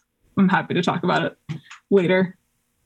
And then, I don't know, one of the big things is just like including a variety of food, like try new things, go every time you go to the store, like get a new vegetable, try a new fruit, like, just like having this wide variety of different whole foods, especially. So I kind of avoid like super processed food, but I don't know, tons of fruits and veggies and grains is mostly it. Yeah. Yeah. I was going to ask that if you had any recommendations for people as far as, I guess any general recommendations would be great, but then food quality in particular, any specific things that you try to include or try to avoid or anything like that?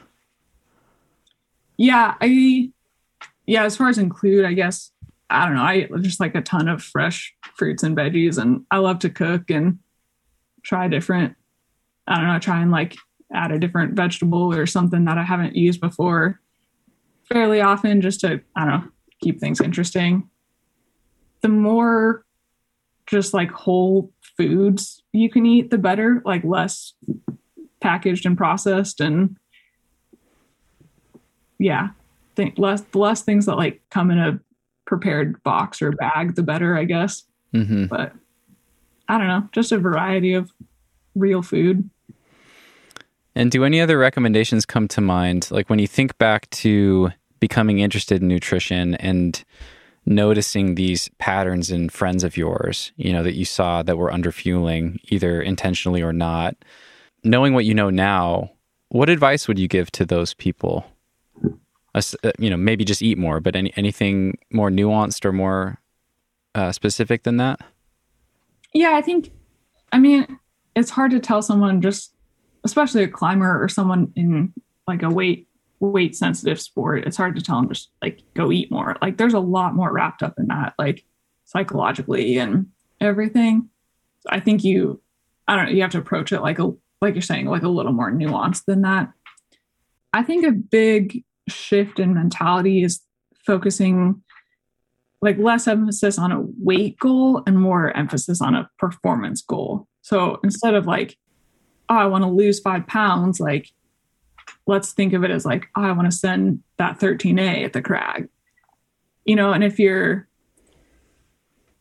if what you're doing is making you strong, like if you're able to train and get stronger and send that 13A without losing 5 pounds, like that's awesome. Like let's focus on that performance goal, not on the weight goal.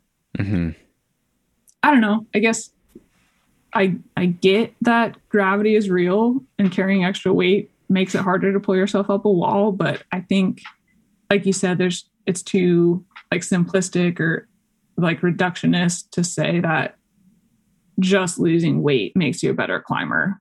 Like maybe it makes you feel it makes a project feel easier in the short term, but at some point that chronic undereating it will lead to a negative effect on your performance and health. And yeah, again, like I'd be happy if anyone wants to talk about like low energy availability or RED-S in athletes. Like I'd be happy to talk to anyone about that later on. But yeah, just like avoiding that cycle of like, oh, I restricted, I lost weight, I'm climbing hard, but then you plateau. So I'm like, obviously I'm not doing it well enough now. Like I got to do more. Just like, I don't know, avoiding that cycle is really important. I think one of the most like relevant examples is when I was in Yosemite, I was climbing with a bunch of different people, and like without fail, every partner was like, would make some comment of like, man, like your snack game is really on point, or like you really eat a lot, you know, or something like that. And I would always suggest like, yeah, like you should try it. Like we're out here all day. Like you're using a ton of energy. Like you should like next time we climb, like bring an extra couple bars, you know, bring some dried fruit, some trail mix, whatever. Like just try it. Like see how you feel. And like across the board, people would report back like, oh, I had so much energy. I climbed harder. I felt better the next day. Like that's a win to me. Like if you felt better and had more energy because you brought some trail mix up on the wall with you, like that's awesome. Yeah. Yeah. Everything that you're saying and reading that article, it reminded me a lot. It's very in line with a conversation that I had with Tom Herbert. I don't know if you're familiar with Tom, but yeah, the useful coach. Really great guy. He has some really good podcasts also. Yeah. Oh yeah. Like the Climb Sci. Yeah. Him and Brian Rigby. Yeah. If I was to recommend a nutrition climbing related podcast to anyone, Brian Rigby and Tom Herbert's Climb Sci. I think their website is climbingnutrition.com.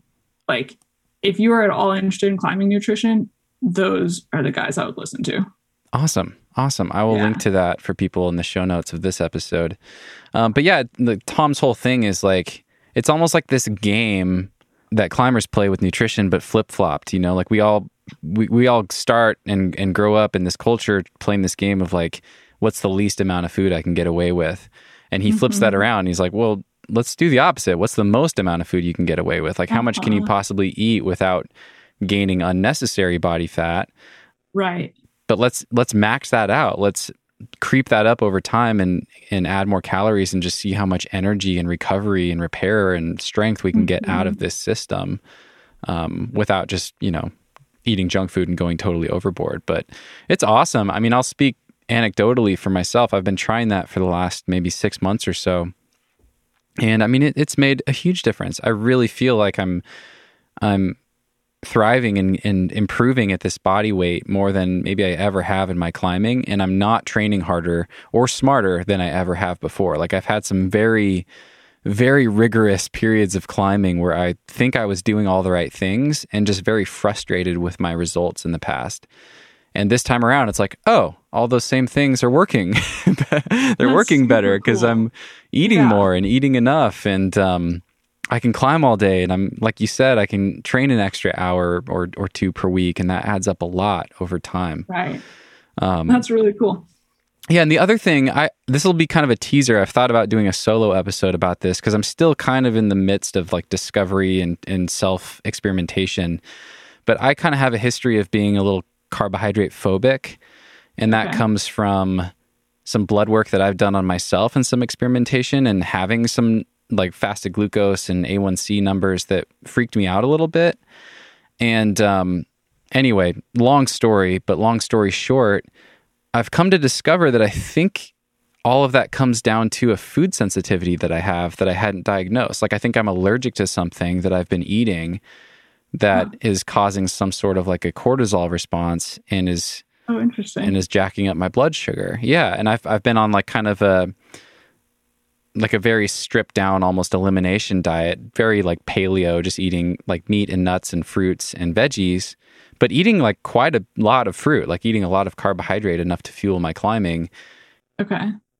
And everything's looking really great. So there's something I haven't identified. I think it might be eggs. I'm not 100% sure yet. I'm still kind of looking into that, but Anyway, something to keep in mind for people. It's complex. It's really the whole nutrition topic complex. it's so individual and it's so complex. And for a lot of us, I think some self experimentation is just kind of part of the process. But yeah. Anyway, so it's kind of awesome. I'm like, oh, carbs weren't the problem. I was wrong about that. Yeah.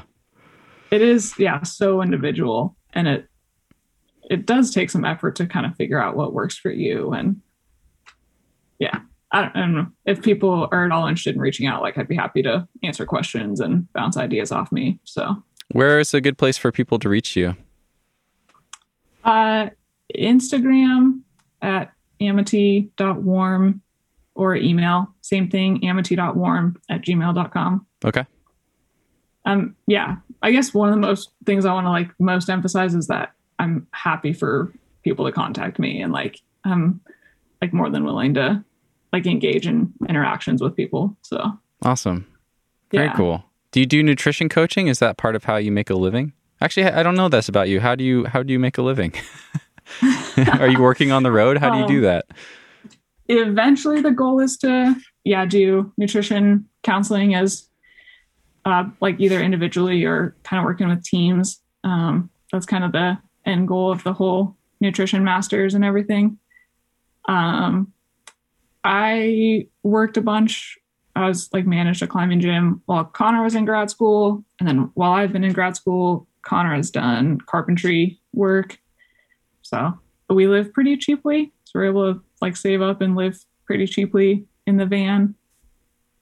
Connor's actually now teaching himself coding. And I'm pursuing the nutrition career. So hopefully both will be able to work on the road going forward. Cool. Yeah. That's exciting. That's awesome. I have to ask you about your snack game since you mentioned it. I got a couple questions about this as well, and I'll read one from Rob. How does Amity modify her nutrition for big wall projects? How does she plan her nutrition for big wall, multi-day ascents, things like that? So tell me about your snack game and your big wall food strategy. That's a great question. I'm just going to tell you what I was eating on a daily basis up on. Perfect. Yeah. Perfect. Both Freerider and Golden Gate. So I had packed, prior to going up on the wall, I packed myself these just in a freezer, quart-sized freezer, Ziploc bag. I'd packed my breakfasts and dinners because you can pour hot boiling water into those bags and just cook it in the bag. So it's super minimal, extra space, I guess. So for breakfast, I was doing a homemade bag of oatmeal with a scoop of protein powder, some dried fruit, cinnamon, chia seeds, just kind of a nice oatmeal mix every morning. And then I would just snack throughout the day, while I was belaying, when I was hauling, whatever I would snack on. Mostly dried fruit. So I guess favorites were figs, dates, mango, dried mango. Just bags of those are pretty easy to take up on the wall. And then some sort of salty nuts or seeds. So I really like pumpkin seeds or some kind of trail mix. The salt always tastes really good when you're up on the wall and it's hot and you're sweating and whatever. That's really nice. And then some kind of bars. One of my favorite is actually Enduro Bites, which is this Colorado based company. They make these all natural, kind of like Cliff Bar, but more I don't know. They're just individual batch made bars. They're super good. So those are my favorite. And then I don't know, when you're up on the wall, you're just eating a ton of bars and other things. So at some point you kind of stop worrying about taste and you're just trying to get calories in. Yeah. But pretzels, granola, those are all easy snacks to take up there. And then dinner, I would also make a homemade bag of a soba noodle, those Asian noodles that cook super quickly. With you can get this like dehydrated soy protein, which sounds super gross, but it doesn't actually taste like anything. So you just like throw in some seasonings and it tastes like whatever it's in with. So that would be like my protein. The noodles would be the carbs, and then I would put in like dehydrated vegetables and a bunch of seasoning, and that would be my dinner. Yeah, pretty simple, but enough. Yeah. It's interesting. It sounds like kind of high or moderate high protein, pretty high carbohydrate, and maybe low fat. Do you get much fat in your diet? Yeah, I guess like up on the big wall, like the example there would mostly be like the trail mix, some kind of nuts and seeds. Yeah. Okay.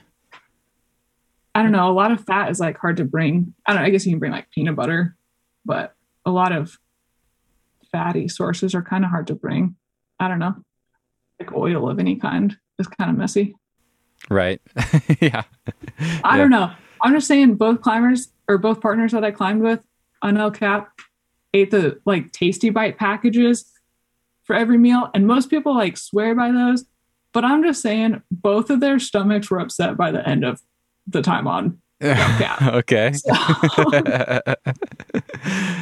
Fair enough. Yeah. But yeah, I don't know. It takes practice figuring out what works for you. What else do we have on our list here? Amity, we've been talking for 2 hours. Look at that. I know, this is the longest I've talked to anyone in the last like year. Combined. Amazing. Well, I appreciate it. And it's been super fun. I get that comment quite a lot. Climbers don't necessarily love to talk about themselves or just talk.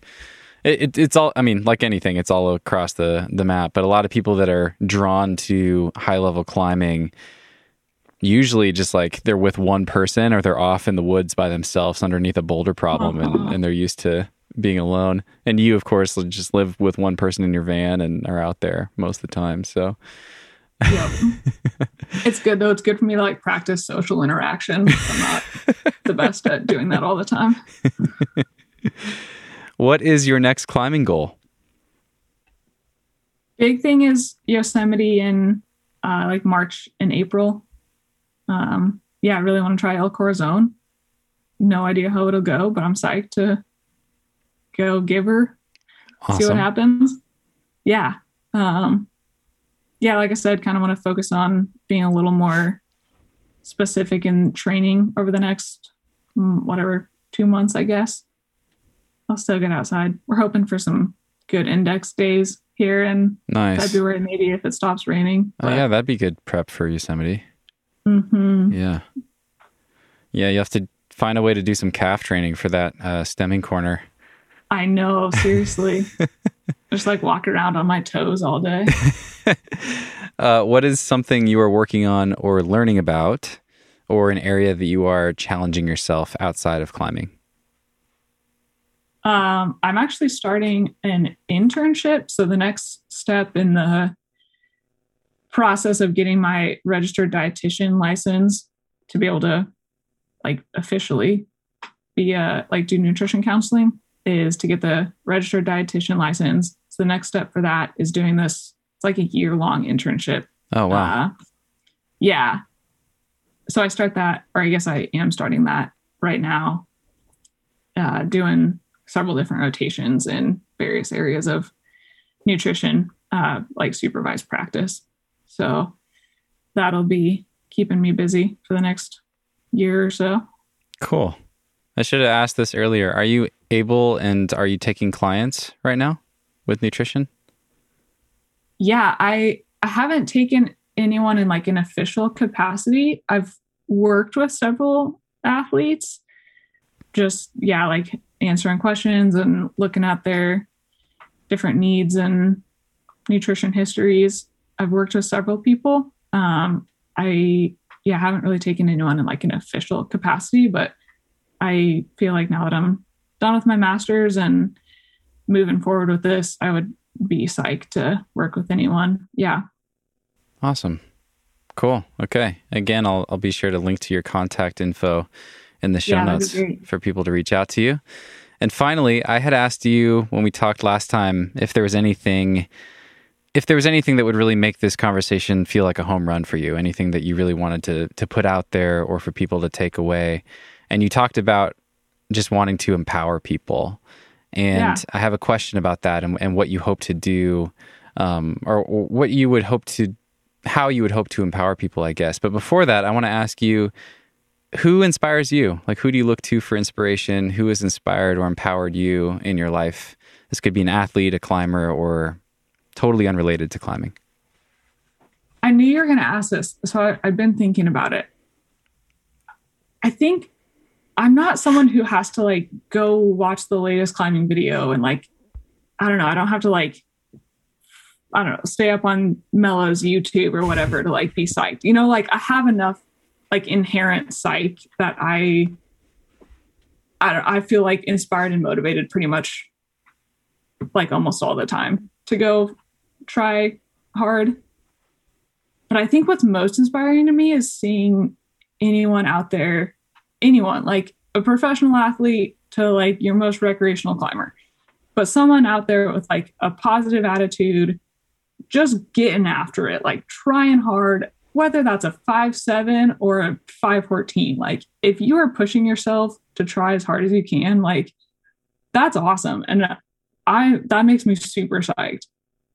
And then anyone with like a really positive attitude, and I think like this confidence or belief in their ability to do something. Like I tend to get like pretty hard on myself, kind of discouraged easily if I'm not performing maybe to my expectations of myself.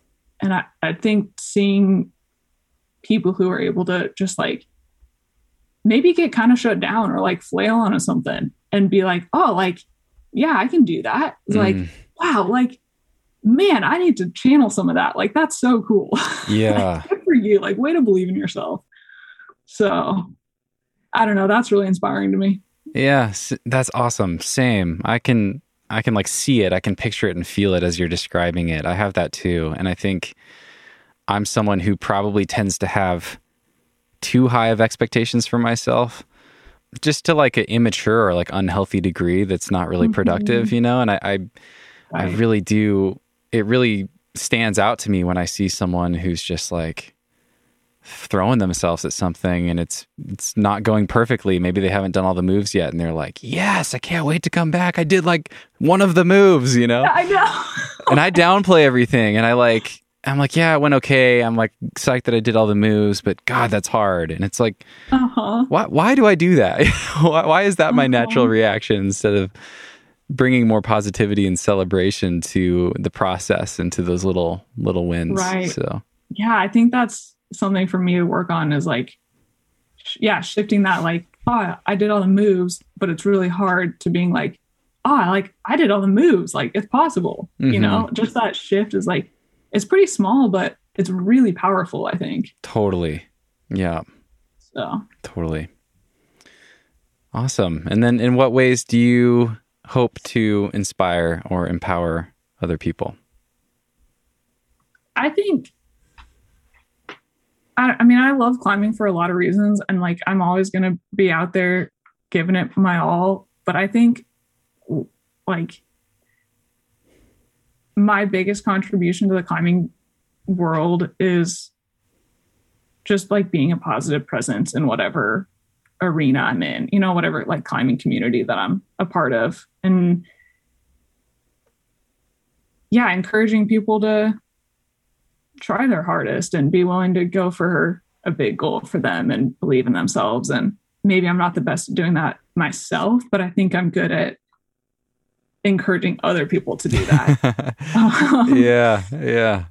And yeah, I don't know, just like not really being willing to settle for less than your best. Like I know that you're capable of that. Like I know I see that in you and I want to help bring that out, you know? That, and then I think the like positive approach to food and body weight, just trying to shift that conversation. I love that. That has the potential to be truly life-changing. Yeah. Yeah. That's awesome. Do you have any more writing planned? You're a good writer. I enjoyed that article that you wrote. I'll share that for people that want to read it. But yeah, any future plans for writing or blogging or anything? There's a couple companies that I've like worked with to write some articles for, Sterling, and working on something for Scarpa right now, just another blog post. But I don't love writing. I think the end process or the end product turns out well for me, but it is a hard process. Like, it's like projecting a hard route for me. Like, I got to do it over and over and over again. Yeah. To refine the product, and it doesn't really come naturally to me. Yeah. So I think it's a skill I'd like to work on, but yeah, it's not like a inherent talent. Mm-hmm. You're someone with high standards for yourself, I can tell, and it shows. It shows in the finished product. But yeah, it makes the process torturous sometimes. I can kind of relate to the same thing. I think another like addition to that, I don't know what I want to like leave with people is, I think what's important to me is just like being authentic in the way I tell the story and share the process. Like, my climbing, like Yosemite was a high point for sure, but like my climbing isn't all sends and victory. Like, there's a lot of hard work and a lot of failure mixed in there as well. And just like, I don't know, it's easy to see the high points in other people's achievements, but just like letting people know that there is this other side of like having challenges and failing on things, and I don't know, that's like a part of the process, and it's okay. And sticking through that. Awesome. Yeah, that's a super powerful part of the process to share. Doesn't get shared enough. It's hard to share that side of things. It's so much easier when you've checked the box and you have the cool photo and you can just say, I did this thing. It's harder to shape a story around the struggle and the fight and all that stuff. But every single strong climber I know goes through it. You know, none of them are just hitting home runs every time they go climbing. It's always failures and reflection and learning from what went wrong or what could have gone better or what they could be better prepared for next time. And then just the tenacity to address those things and come back, you know, a better version of themselves, a more prepared version of themselves the next time around to hopefully have a better go. But yep, definitely. Amity, this has been so fun. Really good to get to know you better and to talk. Thank you so much for being so generous with your time today.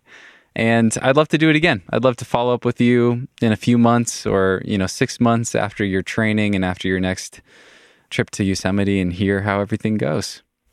Thanks. Yeah, that'd be awesome. Awesome. I appreciate your time as well.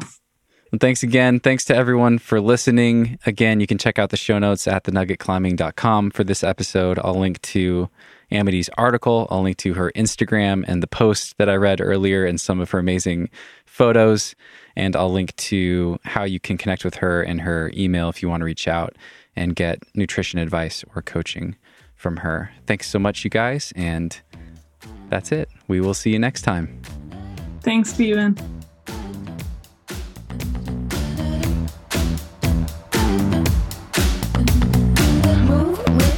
Hey, friends, before you go, don't forget to check out Crimped.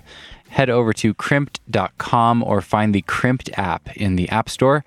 The free version gives you access to 75 different workouts created by professional coaches Tom Randall and Ollie Torr of Lattice Training, and it's awesome. It's a super beautiful app. It's easy to use. There's videos and timers and everything you need right there in the app to make your training super easy. Once again, that's Crimped, crimpd.com, or find the Crimped app on the App Store. Also, be sure to check out PhysiVantage. I take their supercharged collagen every day to support the tendons and ligaments in my fingers, and I think it even helps my skin heal faster, which is awesome. Makes sense. Skin is made of collagen. So, yeah, I'm going to keep taking it. Head over to physivantage.com and use code NUGGET15 at checkout. You'll save 15% off your next order and enjoy some tasty collagen And that is it, my friends. Thank you for listening to the very end. I appreciate all of you. I hope you have an amazing week, and we will see you next time.